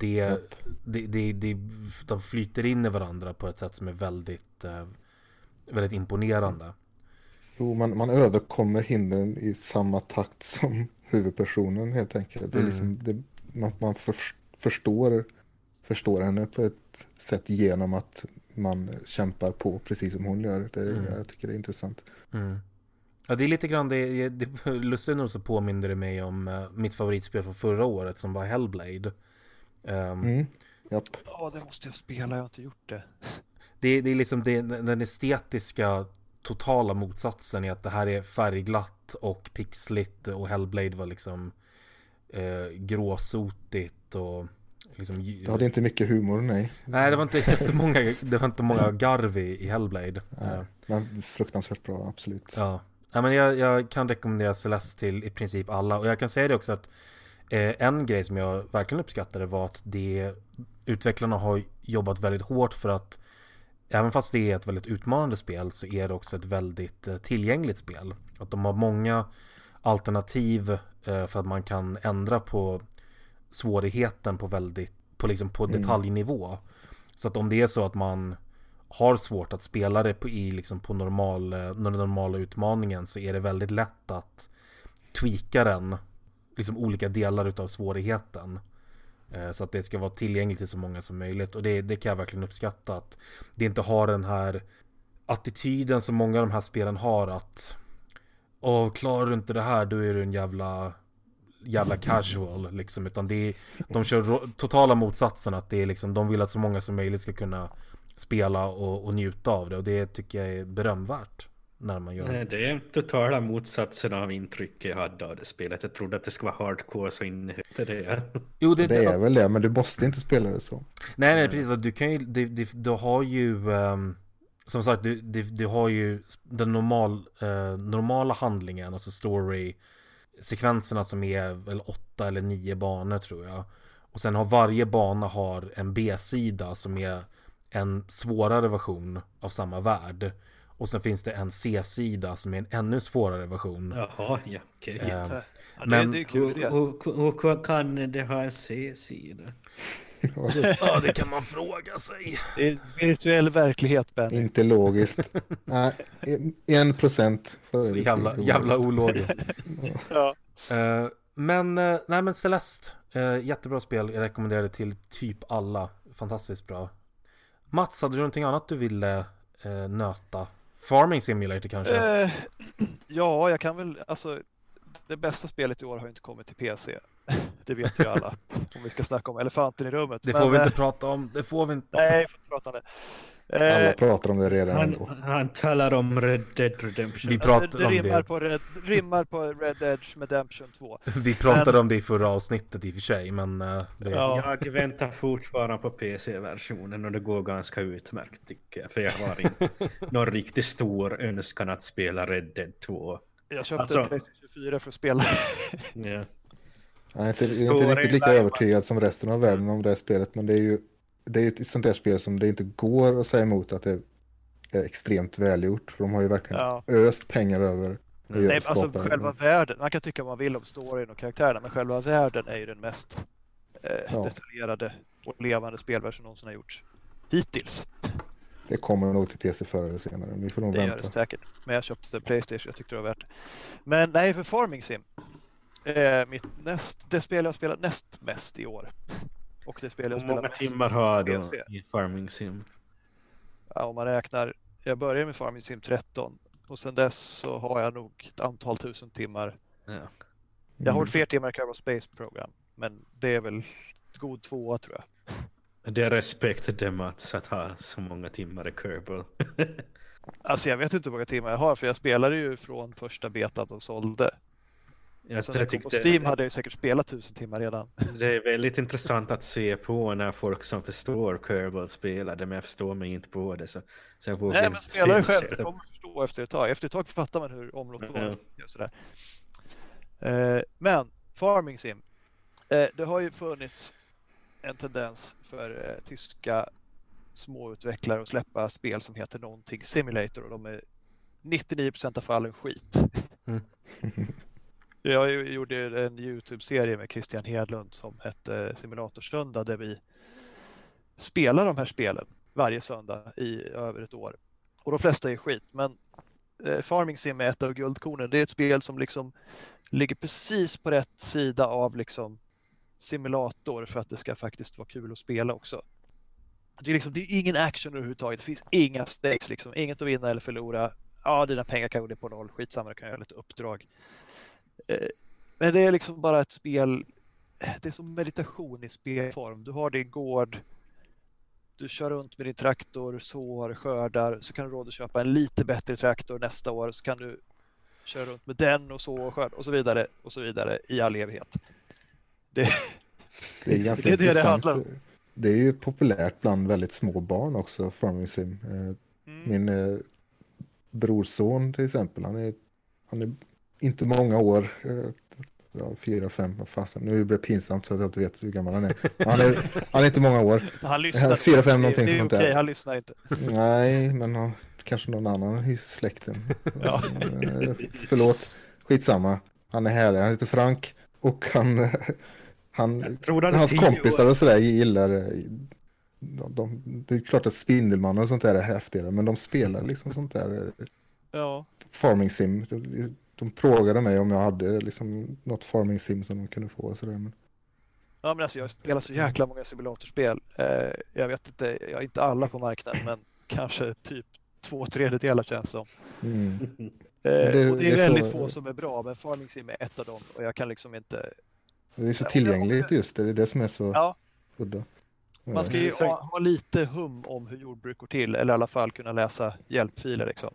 Men det är som om man vill att det ska gå bra. Ja, vad sa du Benny? Den här grejen som Jocke tog upp där med småbarn, att intrycket jag fått av Farming Simulator är i princip att det är en stor jäkla leksakslåda. Massor med traktorer och massor med redskap som man kan göra vad man vill med. Och så är det inte så mycket, det där kan jag leka med imorgon fast. Och så leker jag med det här idag. Ja, det är som men det är lite så. de använder ungefär så som de leker med bilar liksom. Ja. Fast de gör det. Ja, men det finns ju massor med leksaker som är här jordbruksredskap, skördetröskor och traktorer och grejer. Precis. Och det är väl kanske lite där. Och sen var jag ju på en gård på somrarna när jag var liten och hjälpte till lite ibland. Men ändå, det är något så här meditativt med att sitta och så och skörda och sakta bygga upp sin gård och sin maskinpark och sitta och smeka sina maskiner. Eller sa jag det sista högt? Hur har årets upplaga förändrat serien då? Precis som alla andra tidigare upplagor, väldigt lite egentligen. De har, jag brukar säga att varje ny generation av Farming Sim gör inga stora förändringar men förändrar allting lite grann. Och det har de gjort här också. Det är liksom, allt är lite bättre, fysiken är lite bättre, det är lite vackrare, lite mer avancerad mekanik med så här, man får underhålla sina maskiner för att de inte ska börja funka sämre och så. Och du kan förändra terräng och texturer lite grann och bygga din egen gård lite mer än förut. Har de några nya licensierade traktorer? Ja, de har John Deere som de aldrig haft förut och som alla John Deere-fans har liksom gråtit efter i alla år. Jag bara föreställer mig någon sorts mässa i Tyskland, kanske Gamescom eller sånt där. Och så har de en sån där snurrande scen och så har de det här nya heta traktorn där. Och så kommer de ut med någon tindrande blicken, ungefär som han Dan Greenwald brukar göra med nya Forza. Alltså jag har lite historia om Dan Greenwald och det första Forza. Det var ju inte på PC då. Men han var med i Xbox-båset på E3 och jag åkte dit för Superplay och skulle titta på nya Forza, trodde jag. Det fick jag ju inte för de hade inte spelet. Utan istället var det jag och Dan Greenwald i ett rum i 20 minuter. Och när jag kom ut så var jag så satans pepp på det här spelet som jag inte hade en aning om hur det såg ut. Bara för att han var så entusiastisk liksom. Nu. Nej, han gillar sina bilar Han gör det och det märks i spelen han gör. Eller gjorde han kanske slutar nu, jag vet inte. Nej, tror jag inte. Men det är lite så här, det är lite samma sak med Farming Sim nästan. Man märker att det är gjort av någon som faktiskt gillar det här liksom. Som faktiskt har någon slags kärlek till jordbruk och stora feta maskiner. För det handlar ju väldigt mycket om onani så att säga. Om man ska vara ärlig. Gud vad erotisk den här sektionen blev. Det var inte meningen. Men jag menar, jag njuter av att leka med maskiner. Det gör väl alla pojkar, stora som små liksom. Och här får man verkligen göra det. Och du har ju någon slags nominellt mål också med det. Att du kan köpa större maskiner som du får leka med. Det är ett väldigt långsamt, lite små idylliskt belöningssystem som i spelform liksom. Men det var allt du önskade från nya Farming Sim helt enkelt? Ja, egentligen. Men det här blir kul att se lite nyheter så här. Man kan ha hästar nu. Det känns som man kan rida runt på. Det hade jag antagit att man hade kunnat ha. Har de modellerat hästpenisar nu? Nej, det är inte lika detaljerat. Då har de misslyckats jämfört med Rockstar. Rockstar har ju modellerat hästtestiklar. Ja, det var testiklarna som var den stora grejen. Men jag antar att de har penisar samma vevar liksom. Ja. Det skulle se konstigt ut om de bara ska ha testiklar. Hästmodelleringen i Farming Sim är ju inte riktigt i nivå med Rockstars, det är det ju inte. Ja, 1%, bara 1 av 100. Ja. Ja. Jocke, hade du någonting annat du ville ta upp? Ja, jag kan väl nämna en liten klase med strategispel som har släppts som är bra. Det är väldigt olika. 2 Point Hospital som visserligen har sina brister, definitivt. Har en del sina jobbiga, störiga grejer. AI:n ballar ur och typ folk vägrar lämna köer till exempel och typ står och kissar på sig för att de är så jävla dumma i huvudet. Sådana grejer blir jag vansinnig på. Men det är fortfarande så att han inte kan sluta spela. Det är väldigt härligt. De bajsar ju på golvet här också. De kissar ju inte bara. De ställer sig och skiter på golvet. Jag blir vansinnig på dem. Ja, jo, det är Alltså, har de inte toaletter i dina sjukhus? Jo, men om de tycker att de är för långt bort så orkar de inte gå hela vägen dit. Jaha, precis som riktigt alltså. Ja, så bara, nej, jag tänker inte gå ända dit. Så skiter de på det. Jag tror tyvärr att det där är närmare verkligheten än vad någon av oss vill erkänna. Ja, tyvärr. Jo, människor är slöa, men det är så ja, kanske. Ja, de får hålla ursäkten att de är sjuka som fan allihop. De står ju och dör ofta i köerna för att jag är för snål för att anställa tillräckligt med läkare. Det är därför att du har skapat ett amerikanskt sjukhus. Ja, det är väldigt det är lite lustigt det där att utvecklarna liksom så gärna vill. Ja, men det är inte politiskt där, men det är det ju. Alla puckon. Det bara är så det är. Det var Dim Hospital också. Det är väldigt tydligt så här, att det är liksom en satir över. Ja, men det är det ju. Men det var väl så här. Ja, det är uppenbart, men de skaparna själva liksom på, nej, men det är bara vi är britter liksom, så vi har inte det systemet, så vi parodierar ingenting. Ja, som att man inte, det är så. Som att det inte finns något man skulle kunna kritisera med det brittiska sjukhussystemet. Ja, alltså Gör det. Det är ju liksom inte specifikt kritik av just amerikanska sjuksystem såklart, utan det är att alla liksom former av kommers på sjuka människor helt enkelt. Det är uppenbart att det är en satir över det. Det behöver man inte bry sig om när man spelar, för det är bara ett kul spel. Men, ja, det är ett bra spel i alla fall.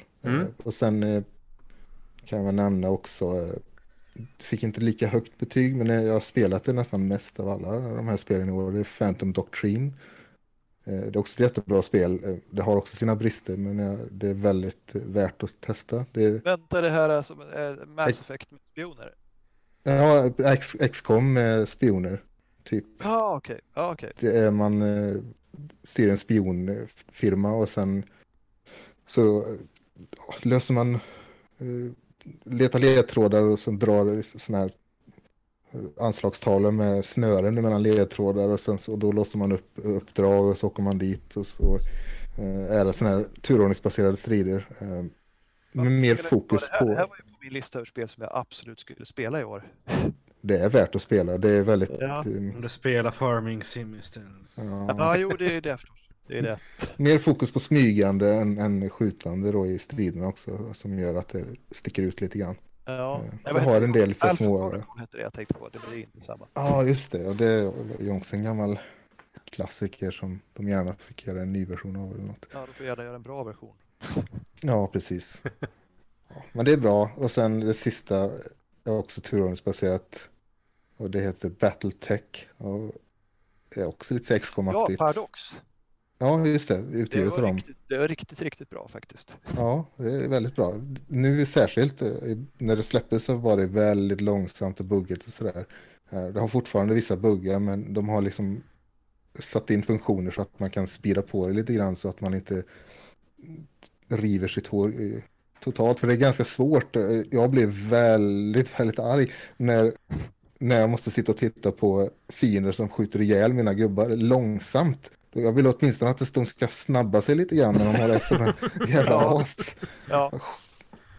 Så det jag störde mig på var att de här raketstridsvagnarna var så satans OP. Och så kommer jag liksom med en mech för 18 miljarder och så kommer en stridsvagn för 500 spänn och skjuter den i små bitar. Ja, alltså alla de här SMG carriers eller vad de heter, de måste du trampa sönder direkt, för annars så dör du. De var lite väl effektiva. Det var liksom, varför har jag inte bara 10 sådana? Varför springer jag runt med en massa fjantiga robotar? De dör snabbt om man bara trampar på dem. Ja. Man måste ha snabba robotar som springer dit och knör dem. Ja, men det var alltså då blir de ofta döda av något annat. Battletech-universum har jag alltid varit fascinerad av och det här är det bästa spelet som har gjorts där hittills. Definitivt. Väldigt välgjort. Det är bättre än alla gamla varianter. Ja. Ni som tycker om de här XCOM-like-spelen, har ni testat MUTANT? Jag har inte hunnit än, det finns på hårddisken. Jag recenserade det alldeles nyss på PC Gamer. Jag ska testa det, för jag spelar, alltså det MUTANT är baserat på det klassiska MUTANT spelade ju jag tills ögonen blödde när jag var liten, så att definitivt ska jag spela det. Ja, det gjorde jag också. Det gamla och sen det där Cyberpunk-versionen som kom på 90-talet. Formellt hette det väl MUTANT 2049 eller något sånt där, va? Ja, man kallar det. Formellt tror jag Eller bara jag tror det inte det hette det MUTANT. egentligen, men ja. Jag har ju MUTANT-boken av Orvar Sävström och J.W. Wilhelmsson. Jag fick hem den förra veckan. Ja, den är fin. Jag har den och den gamla Drakar och Demoner. Ja, Boken äventyrsspelsboken också. Ja, precis. Men det är bra är det. Det bygger ju på den nya MUTANT då, år 0. Ja, Så just det bygger inte på den gamla. Men år 0 är väldigt, det är ganska likt den första versionen av den gamla liksom, MUTANT då, att det utspelar sig i gamla Sverige och det är liksom mer nedgånget med maxigt snarare än... Det är mycket närmare katastrofen. Ja, jo det är Gamla precis. MUTANT var några 100 år efter, eller det fanns ju tid att När de utveckla en ny hade- civilisation. Ja, de hade börjat återbygga civilisationen. Det har man ju inte riktigt här. Folk bor i gamla skrov och sådär som de har gjort om till bostäder. Ja, och det är mycket i år 0 kretsar kring mysteriet då. Var kommer de här mutanterna ifrån? För det är alla mutanter i den här arken som de bor i. Och det är ju det Men de har spelet tagit med handlar om aktier också. och grejer. Det fanns ju inte i år 0 egentligen, tror jag. Jo då. Eller gjorde Det finns. kanske gjorde. I år 0 finns det alltså alla former av djur och sådär kan ju vara. Ja, och det nej, jag har, är jag även har det bara gamla grundreglerna, mutanter. så jag har inte spelat ens. Jo, jag tror att i princip alla typer av sådana djur kan vara, har alltid kunnat vara. Ja, för gamla I MUTANT var ju MUTANT. det en stapelvara med anker och bävrar och älgar. Jag har alla och nollböcker. Jag tror att man kan vara flera djur också. Finns det någon mutantkod där? Garanterat. Ja, Så säkert. skulle den kon kunna heta Mutant. Mutant. Oh. Ja, det är ett ganska bra spel. Nej, Year jag, Zero Jag som det tänkte att du heter. skulle skratta där, Rickard. Skratta ju när jag dog när jag köpte för Street. titta på min lista som jag gjorde om jag missade något. Vi har, ett spel har vi ju inte nämnt. Eller nej, flera spel har vi inte nämnt. Vi har inte nämnt Life is Strange 2. Fast det är väl inte riktigt färdigt än, så kanske inte behöver nämnas. Nej, det skiter vi i. Men jag tycker i och för sig första delen var jättebra. Men Assassin's Creed Odyssey har ingen sagt. Det är Fredrik som ska tjata om det egentligen. Ja. Men jag har spelat igenom hela, jag tyckte det var skitbra. Jag satt med flit och väntade med att köpa PlayStation tills jag hade spelat klart Assassin's Creed Odyssey. Hur många Spelat timmar klart, det är hur långt som helst. Jag vet, Ja. jag spelade klart det. Hur många timmar tog det, Mats? Jag vet inte, jag kan kolla mitt Steam-konto. Odyssey. Här ska vi se. 81 timmar. Ja, okej. Jäklar. Det är Ja, men ganska långt spel. Det är ganska långt. Man kan ta ännu längre tid på sig, men det eländet, det är så jädra stort alltså. Ja, jag gjorde inte alla sidequests, men jag gjorde alla 3 storylines så att säga. Jag förstår ärligt talat inte varför ska de göra ett Assassin's Creed 100 timmar långt. Alltså, vissa så vill ju ha bara så mycket speltid som möjligt, men att jag förstår inte riktigt hur det är ekonomiskt. Men jag sa ju 82 timmar för andra. Det är ju inte 100. Men det är för att de har gjort om det till ett rollspel mer eller mindre nu med ett actionrollspel, så då blir de ju automatiskt nästan. Jag gillar den här nya sortens Assassin's Creed. Jag tycker det är samla pluppar på kartan och det är lite min grej. När jag inte farbar liksom. Det är märkligt alltså hur den här serien har gått ifrån att vara typ Open World Prince of Persia, och så har det har väl typ varit stadsbyggarsimulator vid ett tillfälle. Det har liksom varit sjöslagssimulator. Det har ju varit ett bättre Pirates. Ja, visst. Och nu är det fullfjädrat rollspel. Det är märkligt hur liksom det finns hur ju en det har gått. Pirates-bit i Odyssey också som är jävligt bra. Jag gillar det också, men jag tycker att det är lite... Jag tycker inte rollspelsinslagen är riktigt så välbalanserade som jag skulle vilja ha dem. Spelet tar lite för god tid på sig med att levla upp och sånt där, till exempel. Det gör det, och det blir ju sjukt OP när du väl levlar lite. Ja, visst. Men jag gillar det. Alltså jag hade skitkul med att spela, jag kunde inte slita mig. Satt varenda vaken minut med det. Ja, men det funkar ungefär som i Origins. Ja, typ samma. Men lite bättre på allt liksom.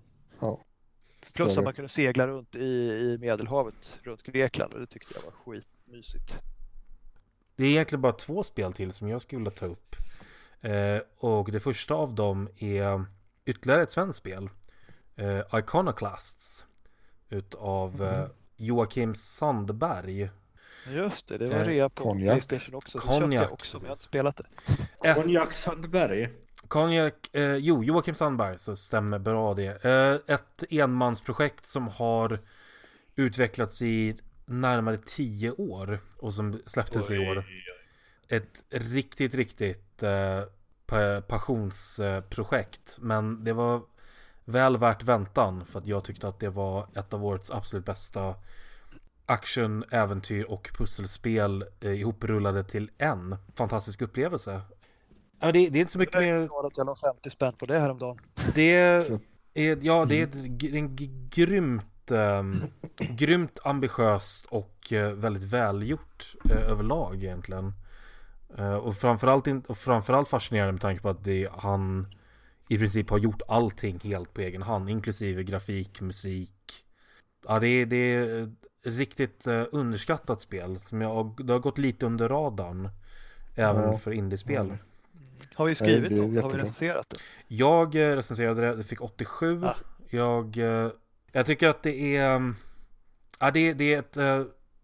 det är årets absolut bästa Metroidvania, och det är ett av de bästa i genren på väldigt, väldigt länge. Det är egentligen bara Hollow Knight som jag skulle sätta bredvid det, men det har mycket större fokus på upptäckande och pussel än action. Ja, det är mycket mer pussel än action är det definitivt. Ja, actionbiten det är egentligen bara i bossfighterna som det blir ett utpräglat actionspel, och även de är mer pussel. Ja.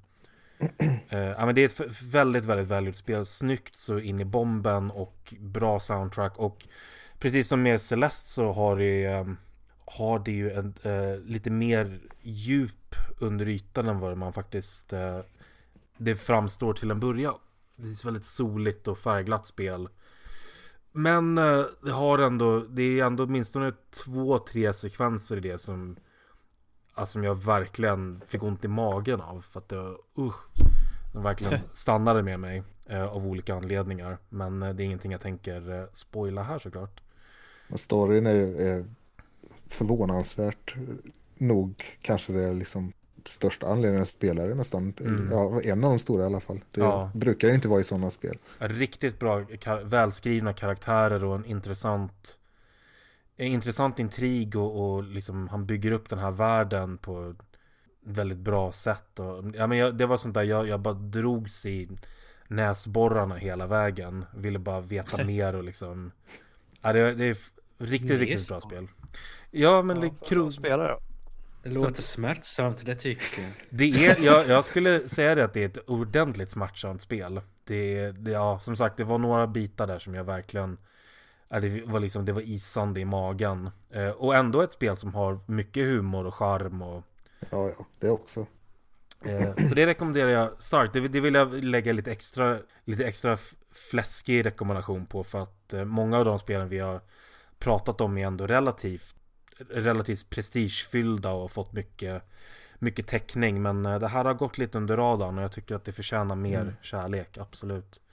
Ett annat spel som du recenserade, Jocke, som jag också precis har spelat färdigt, är Return of the Obra Dinn. Just det. Det är jättebra. Jaha, så pass. Fantastiskt litet detektivspel. Kanske det bästa deckarspelet någonsin, skulle jag säga. Just för att det är så smygigt. Det tar ett tag innan man liksom riktigt hajar exakt hur deckarspeligt det faktiskt är. Det framstår som ett typ Where's Waldo-spel i början, men det är verkligen inte det. Utan det är verkligen, man letar ledtrådar och löser ett långt mysterie helt enkelt, vad som har hänt. Det är väldigt... Cruise for a Corpse. Ja, jo det är det ju. Cruise for a Corpse var härligt för sin tid, men det var också sånt här spel man blev vansinnig på. Var inte det här gamla... Inte särskilt bra. Var det ett av de här Delfin-äventyren? Ja, exakt. Ja, det var... Ja, men det hade bra idéer och sådär, men det var lite för ambitiöst för sin tid, så kan vi säga. Ja, det kanske hade gått att göra idag. Men... Ja, kanske. Men det är just idén med det här med att tiden går och karaktärerna lever sitt eget liv under den tiden och sådär. Det är svårt att göra. Jag har spelat sådana spel som har varit extremt frustrerande. Ja, Obra Dinn gör ju inte så däremot, men man hoppar i tiden lite grann hit och dit för att ta reda på vad som har hänt. Ja, det är Obra Dinn är ett sånt där spel som man egentligen inte vill prata så mycket om, för att det är lite grann att upptäcka hur det fungerar är lite grann av förtjusningen. Men det löser ju liksom det här, man ska verkligen nysta upp ett mysterium bit för bit, gör det ju mer, det har ju ett smartare sätt att lösa det på än något spel jag kan minnas i alla fall. Ja, men det är väldigt eget. Just det här sättet att pussla på har man ju inte riktigt stött på det här sättet innan. Det påminner lite om Witness på det sättet, fast mycket, mycket mer fokuserat än det. Liksom jag tycker det ser ut på bilder som ett lite mer artsy Tacoma liksom, men jag tycker det låter som en beskrivning att det skulle kunna vara detektivspelens svar på Dark Souls. Eller Bloodborne. Som att man ska vara en detektiv i Bloodborne-universumet. Hemska tanke. Ja, fast det går inte att misslyckas. Det är lite för mycket. Nej, det är inte svårt på det sättet. Nej.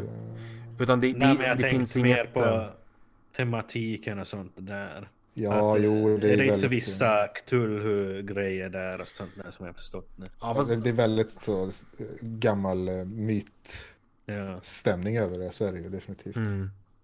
Ja, men de gör det på ett snyggt sätt och alltså, som sagt, jag vill inte prata jättemycket om det, för att jag tycker att det är ett spel som nog vinner väldigt mycket på att man upptäcker det i vad det har att erbjuda. Men Lucas Pope har ju seglat upp som en av de mest intressanta utvecklarna på senare år. Han har ju även gjort Papers, Please, som också var ett... Ja, det var ju fantastiskt. Jag tänkte bra. säga underbart, men det var ju inte. Det var ju fantastiskt för att det inte var underbart. Jo, men då kan jag nog gilla Obra Dinn också. De är inte lika rent mekaniskt, men de är lika på så sätt att de tar en enkel pusselidé och gör någonting väldigt udda och eget och intressant med det. Och det här är inte har inte alls den stressen, utan här har du ju verkligen all tid i världen och det finns inget fail state, utan du besvarar liksom, du tar dig an mysteriet i helt i egen takt, och när du tycker att du har gjort allting du kan, då är du färdig liksom. Man behöver inte göra allting, även om man såklart vill det efter ett tag, eftersom man vill ju nysta upp den här fascinerande sagan, men man vill ju ha rätt slut också. Ja, men då börjar jag ladda ner nu. Och man vill ju ha det eftersom att man vill ju höra de 3 replikerna som sägs på svenska också. Ja, det finns Jo då, det är svenska med. Plus att man vill ju ha om man löser allt så får man ju liksom rätt slut. Det finns ju flera slut liksom. Jag tror förresten att det är den svenska rösten görs utav Thomas Grip från Frictional Games. Soma och Amnesia-utvecklarna. Ja, just det, Soma, ja. Jag såg hans namn i eftertexterna. Jag tyckte att det var lite intressant. Ja. Det är svensken.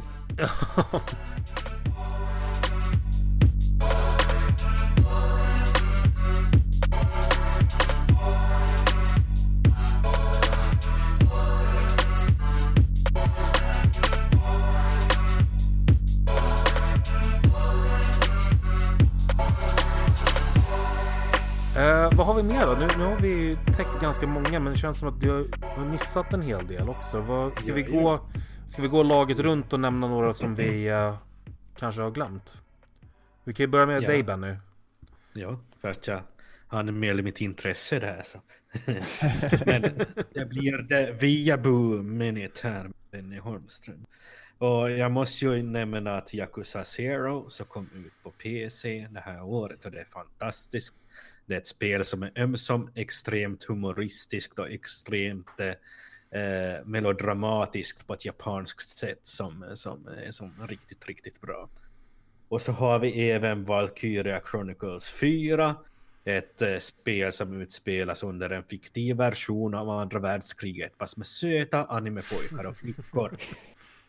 Och så har vi även... Inte det kanske. Ja. Något av de tidigare. Det är väldigt XCOM, så om man tycker om XCOM och anime så är det perfekt. Ja, men jag gillar dem. Men så har vi även ett spel som jag pratat om i spelrum tidigare som jag faktiskt anser är årets mest underskattade spel och mest bortglömda spel. Vilket ju är ironiskt med tanke på vad det handlar om. Jag pratar givetvis om Forgotten Anne.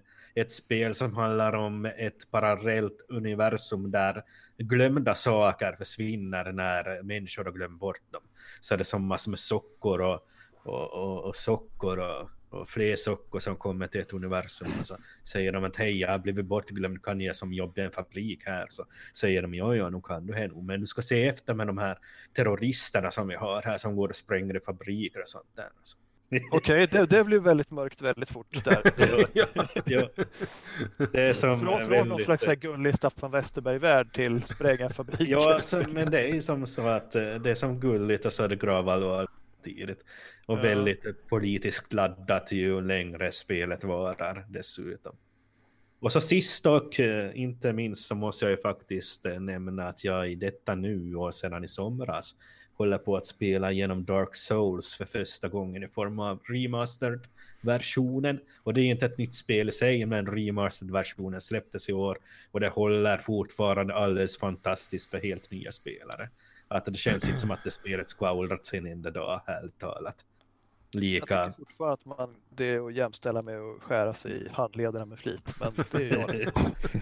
Nej, men jag besegrade den här, vad heter han, och Seat the Scales här tidigare idag. Live på internet i en stream, så jag var väldigt hype av det.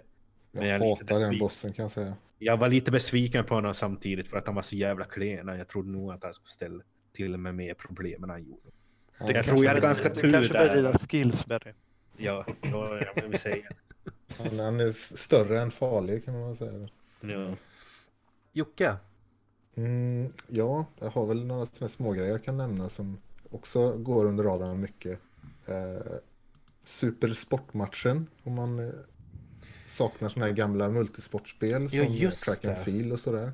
Svenskt, det är jättecharmigt. Om man har några handkontroller så är det ett jättebra partyspel.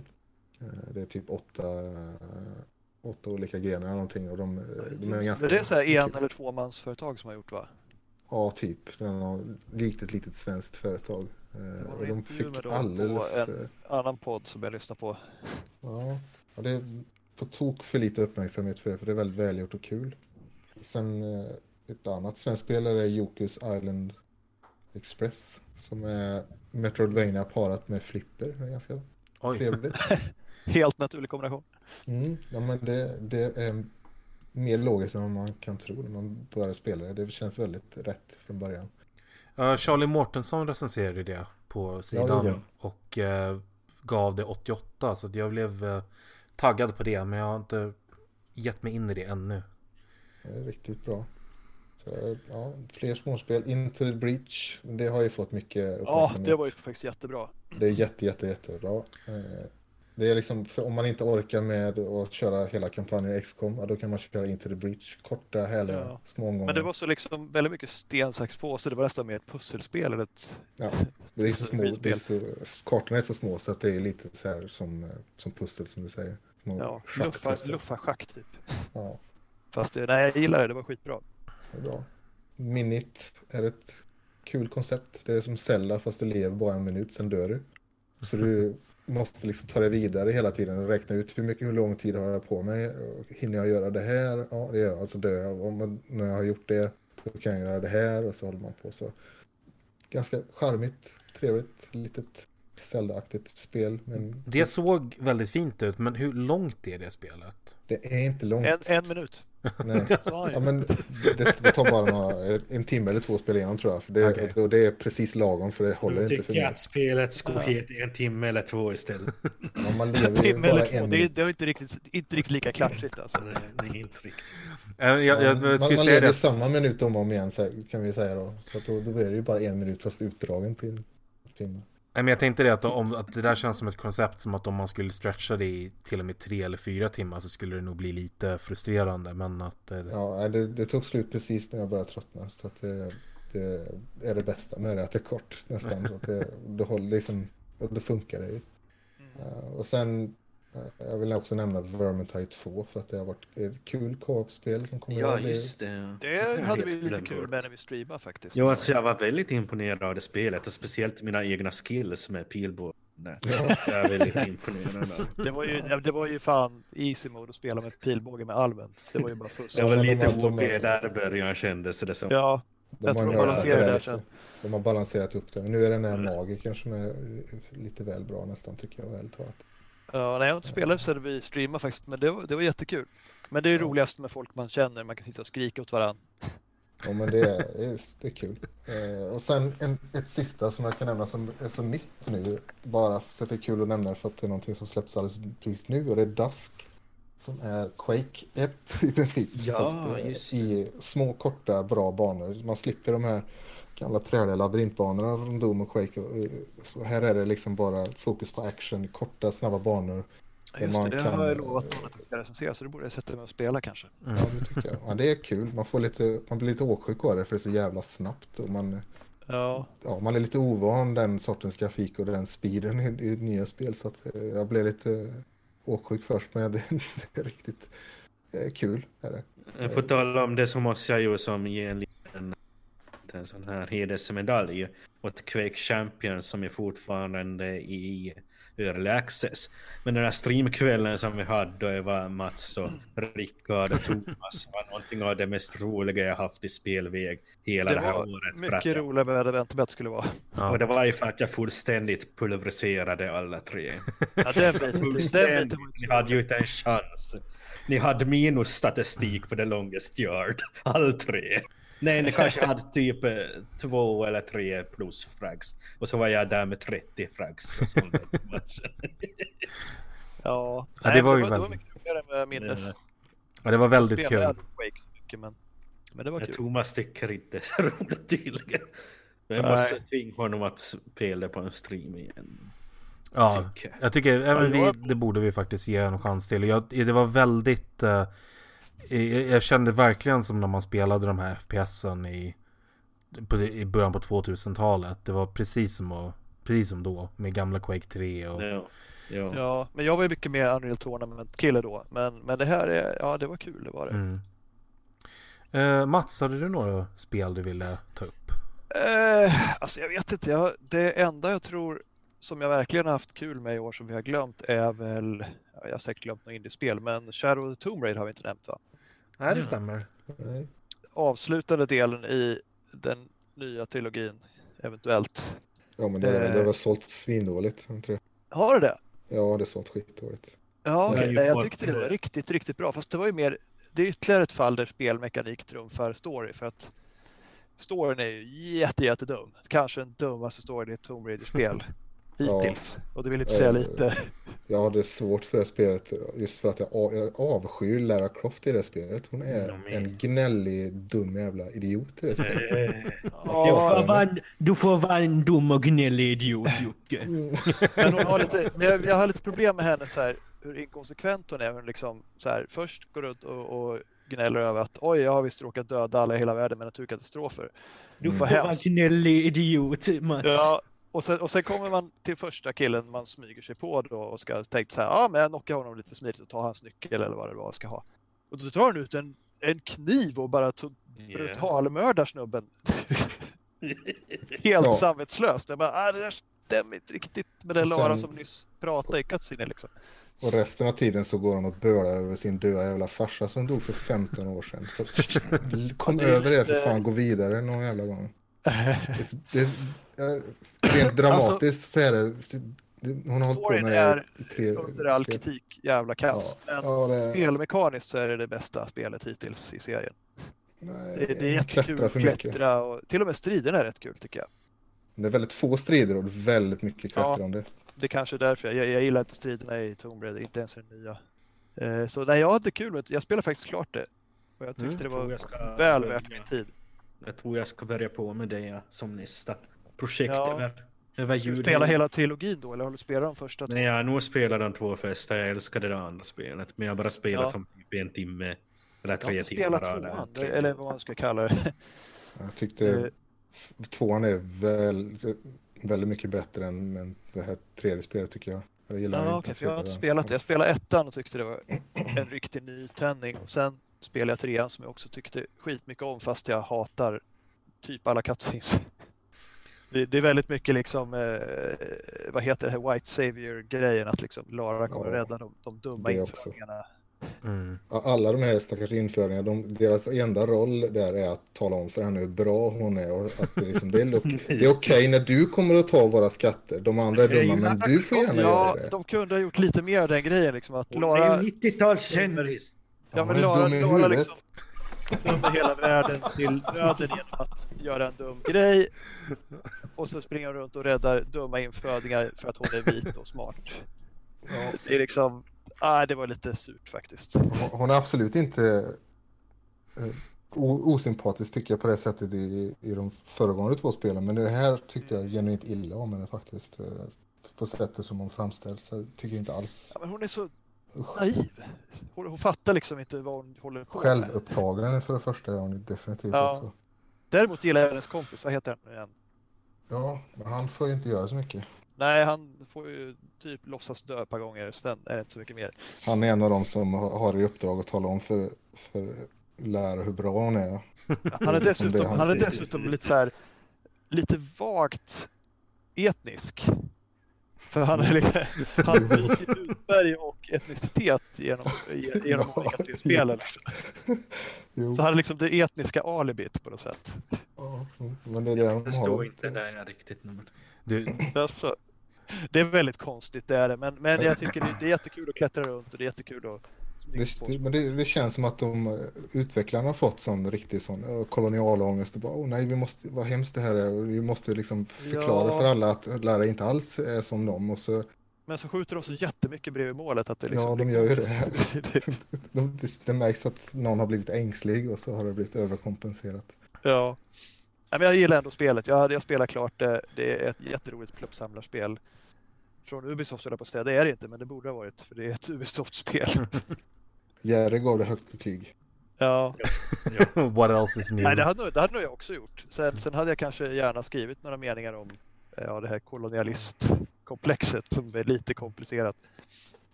Men som sagt, så löser så klumpigt att det bara blir komiskt liksom.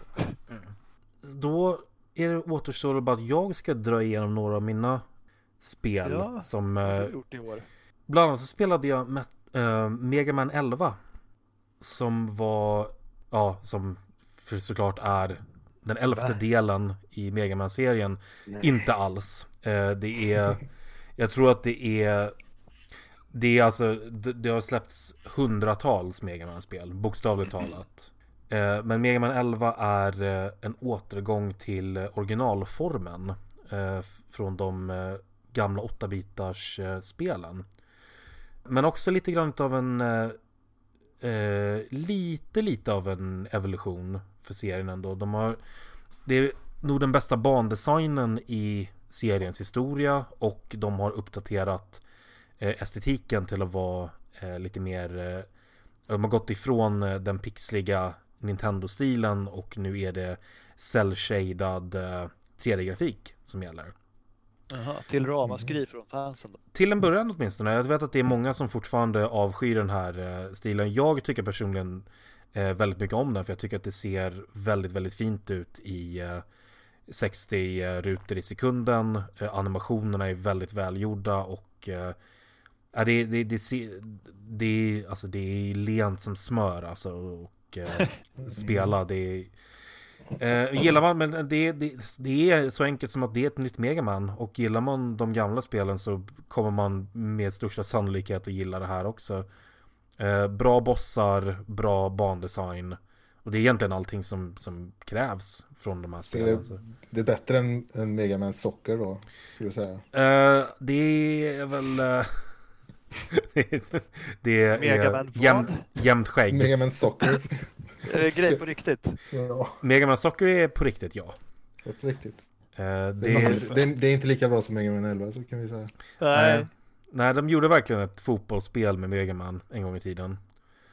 Ja, det blir en logisk konsekvens kanske. Och det roliga var att det var innan de började verkligen exploatera den serien också. Ja, det var Vad gjorde de sen? De hade kalsonger. Jag svarar rätt på det, för det är klart de gjorde kalsonger. Det är självklart. Givet. Nej, men det tyckte jag väldigt mycket om. Det är någon som har spelat Hitman 2, på tal om spel som inte alls stämmer med sitt nummer. Ja, jag har spelat Hitman 2. Det är helt okej.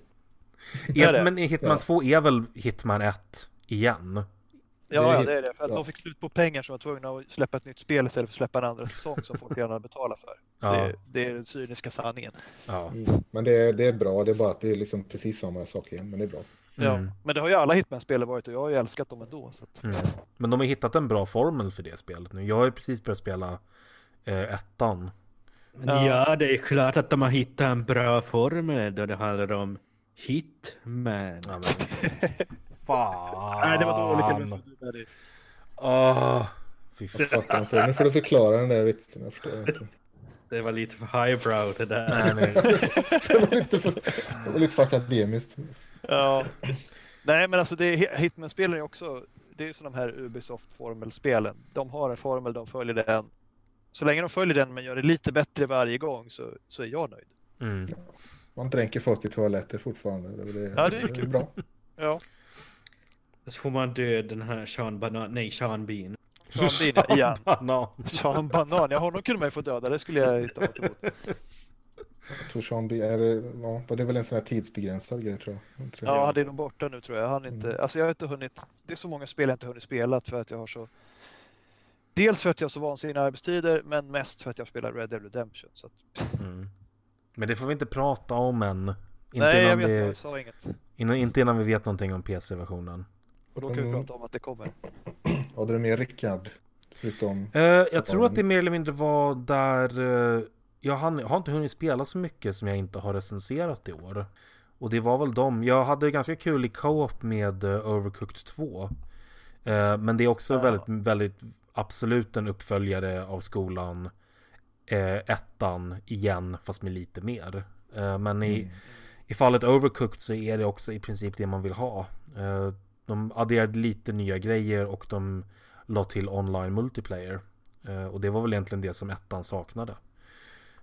Vi streamar ju det och upptäckte att det är inte så kul om man spelar 4 spelarbanor med 3. Nej. Jag känner mig bara stressad och är inte särskilt underhållen. Ja, det var mest frustrerande faktiskt. Men jag kan tänka mig att det är mycket roligare om man är 4, för nu blir det mest att vi var i vägen för varandra och liksom... Ja, det funkar bra med 2. Jag och min fru har ju spelat det lite grann. Det är bäst också om man är i samma rum också, framförallt. Ja, alltså det känns som att kroppsspråk är så ger mycket i det spelet om man spelar det tillsammans lokalt, att det är inte som riktigt. Men det kändes också som att det var någonting som kändes... 3 spelare inte funkar för att de hade liksom, banorna var anpassade, de var ofta uppdelade i 2 delar.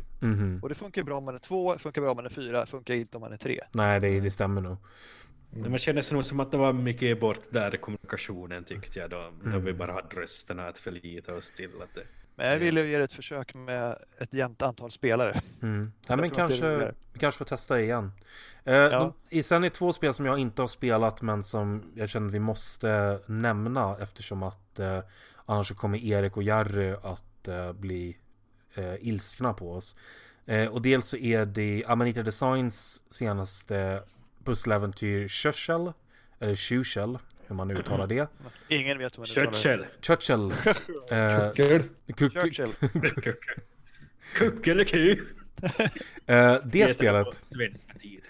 spelet i alla fall. Erik gav det 90. Jag älskar Amanitas spel i vanliga fall, men jag har inte spelat det ännu. Men jag gissar att han har rätt där. Samorost-spelen och Machinarium och Botanicula jag tycker om allihopa de där, så att, de har ju en stil definitivt. Ja, och de har ju ett nytt på gång nu också. Och spelmässigt.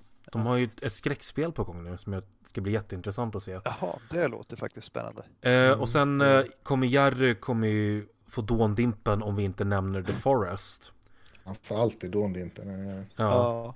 Men The Forest, är det klart än? Det är klart. Och tydligen är det ganska bra. Det var i tidig beta och då var det lovande men trasigt. Ja, enligt vår vän Jerry så har de lyckats att lösa de flesta av de problemen i alla fall. Han tyckte om handlingen och ja, jag har inte spelat det där igen. Det är ju right up my alley det där. Jag tycker att Mats och Jerry så borde rap-battla om vilket spel som är bäst av Subnautica och The Forest. Nej, men det är ju Subnautica så det behöver vi inte göra. Men... Jo, men det gav det båda spelen 88%. Så. Jag borde ha gett Subnautica mer tror jag. Jerry sa, trots eller kanske tack vare att spelet befann sig i Early Access-stadiet i närmare 4 år lyckas den färdiga versionen av The Forest bjuda på en lika helgjuten som stämningsfull upplevelse. Tillsammans med vänner blir det allra bäst. Jag blir definitivt sugen på att det spela är poäng. Det finns ingen multiplayer Subnautica. Jag och han kanske borde spela The Forest tillsammans. Det kanske vi borde så får ni rap-battla då. Ja, så rap-battlar vi live liksom. det blir skitbra. Det är någonting att se fram emot efter nyår någon gång. Ja, definitivt. Men jag tror att i och med det så har vi nog täckt det mesta. Vi har säkert missat någonting, men ja, det fanns... missat massor, men det får bara vara så. Men det är därför vi har lyssnare som kan påminna oss om sånt. Vi pratade lite grann innan om att det här var något av ett mellanår. Några enstaka riktigt bra spel, men inte riktigt lika många fullträffar kanske som i fjol.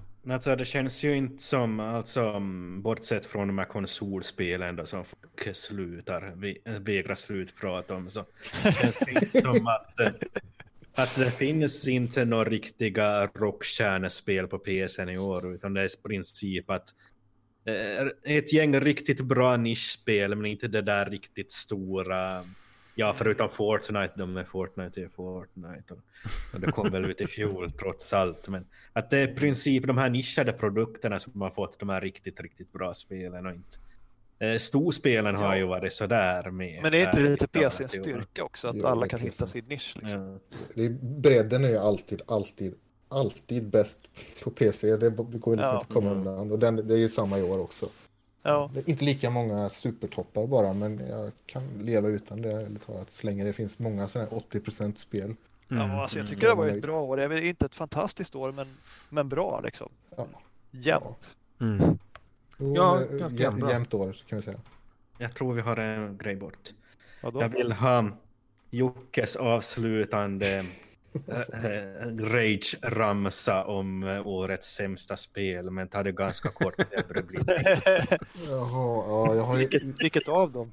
Det är faktiskt så här att Fredrik är en fruktansvärt elak, ond människa. Han har gett mig alla de fruktansvärt sämsta spelen i år i princip. Han kanske inte är ond, men han är uppenbarligen någonting emot dig. Ja, det har han. Riktigt hemsk. Ja. Så jag har recenserat Metal Gear Survive. Det var ju väldigt inte bra. Jag tror det är ett spel som inte ens jag ville spela. Jag kan ju säga att jag vägrar. Jag blank.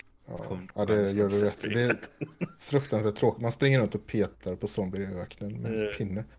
Men jag har spelat massor med sådana spel och älskat dem. Men just det här, efter att jag läste recensionen kände jag bara att nej, jag kan vara utan. Det är ju liksom, det funkar, men det är väldigt tråkigt. Ja. Sen har vi ju ett spel som inte ens fungerar, och det var ju den här hemska Underworld.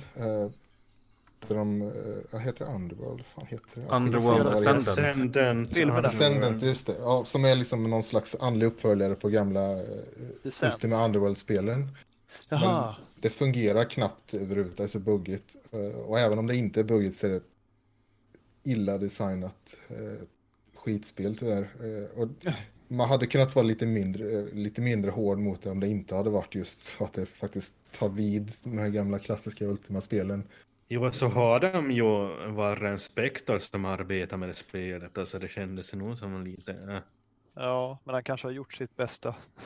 Ja, jag menar det. Fast det är inga idioter som ligger bakom. Det är folk som vet hur man gör spel. Så att det är det som gör det så konstigt att det är så himla obra. Ja, det är riktigt dåligt.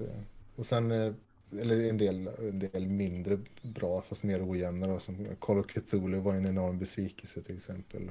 Ja, då vet nog vilket jag vill att du ska prata om. Till det bara. Ja, men Vadå? Ett till är det som jag... Vad är det du fiskar efter, Benny? Fallout 76. Jaså?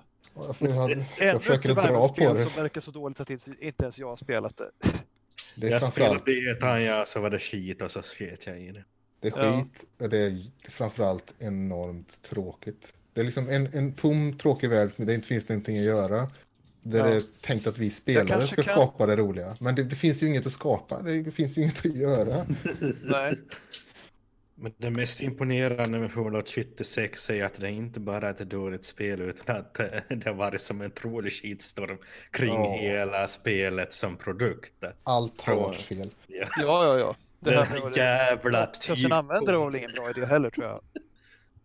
Tygpåsen som de skulle få så fick de någon skrynklig plastsäck istället. Sedan då de skulle anmäla att de skulle få den här tygpåsen då, så läckte ut massor med kunduppgifter på internet.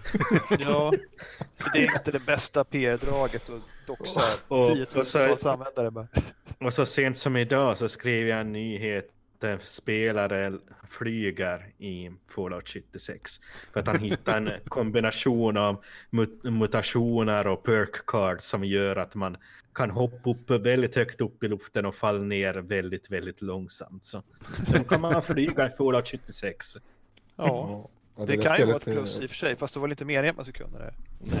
Det är ganska trasigt så att det förvånar mig inte. Det är synd, för jag tillhör den lilla minoritet som faktiskt gillar nya Fallout-serien. Fallout 3 jag gillar också den nya Fallout-serien. Ja, men just det här känns som... Ja, det är ett survival-spel som jag gillar. Det är ett Fallout-spel som jag gillar. Men jag känner inte någon lust alls att ens prova det. Nej, men de har ju inte anpassat Fallout till en multiplayer-grej. De har ju bara knött in en dålig mod i Fallout 4. Och tagit bort alla NPCer. Ja. Det är en dålig ofärdig mod där. Och den... Nej, jag spelar Conan Exiles en gång till istället. Jag spelar hellre om Shadow of Tomb Raider med högsta volym svårt Lara Croft yttrar sig än spelande med Fallout 6. Och med det sagt så tror jag att vi snörar ihop säcken på det här sista avsnittet av Spelrum för 2018. Du klipper väl ihop det här att det är 20 minuter då? Ja, någonting sånt. Gud i himlen vad det här kommer bli ett redigeringsarbete. Men det spelar inte så stor roll. Jag tycker att våra lyssnare har förtjänat ett riktigt maffigt avsnitt. De har varit fantastiska i år. Jag vill tacka igen alla som lyssnar. Och vill också be om en tjänst nu så här lagom till julfirandet. Jag brukar generellt inte fråga folk efter att recensera vår podd på typ iTunes eller Google Play eller vad ni nu lyssnar. Men om ni tycker om podden och om ni skulle vilja göra oss en tjänst eller ge oss en present i jul, så får ni jättegärna ge oss en recension på de här plattformarna, för att det hjälper oss att växa. Fler kommer att se oss och vi kommer fler lyssnare. Förhoppningsvis så kan vi växa ännu mer nästa år. Det vore riktigt, riktigt nice. Men jag har inte så mycket mer att säga. Jag hoppas att alla, både ni som lyssnar och ni som sitter här med mig på Discord den här sena kvällen, har en hemskt trevlig helgfirande framför er, om det nu är jul eller vilken helg ni nu väljer att fira era hem. Men tack så hemskt mycket för att ni har lyssnat allesammans. Och glöm inte bort att köpa en årsprenumeration på PC Gamer i julklapp till alla ni älskar.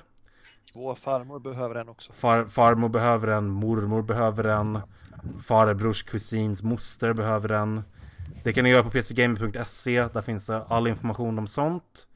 Där hittar ni också dagliga nyheter, recensioner, förhandstittar, videor. Vi strömmar en gång i veckan minst. Det finns på Instagram, det finns på Facebook, det finns på Twitter. Ni hittar oss i princip var ni än håller hus.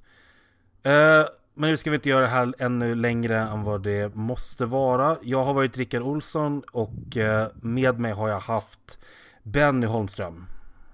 Ja. Joakim Kilman. Ja. Och Mats Nylund. Farväl. Jättetrevligt slut på året allihopa. Vi hörs 2019. Då är vi tillbaka med fler avsnitt. Förhoppningsvis lite oftare.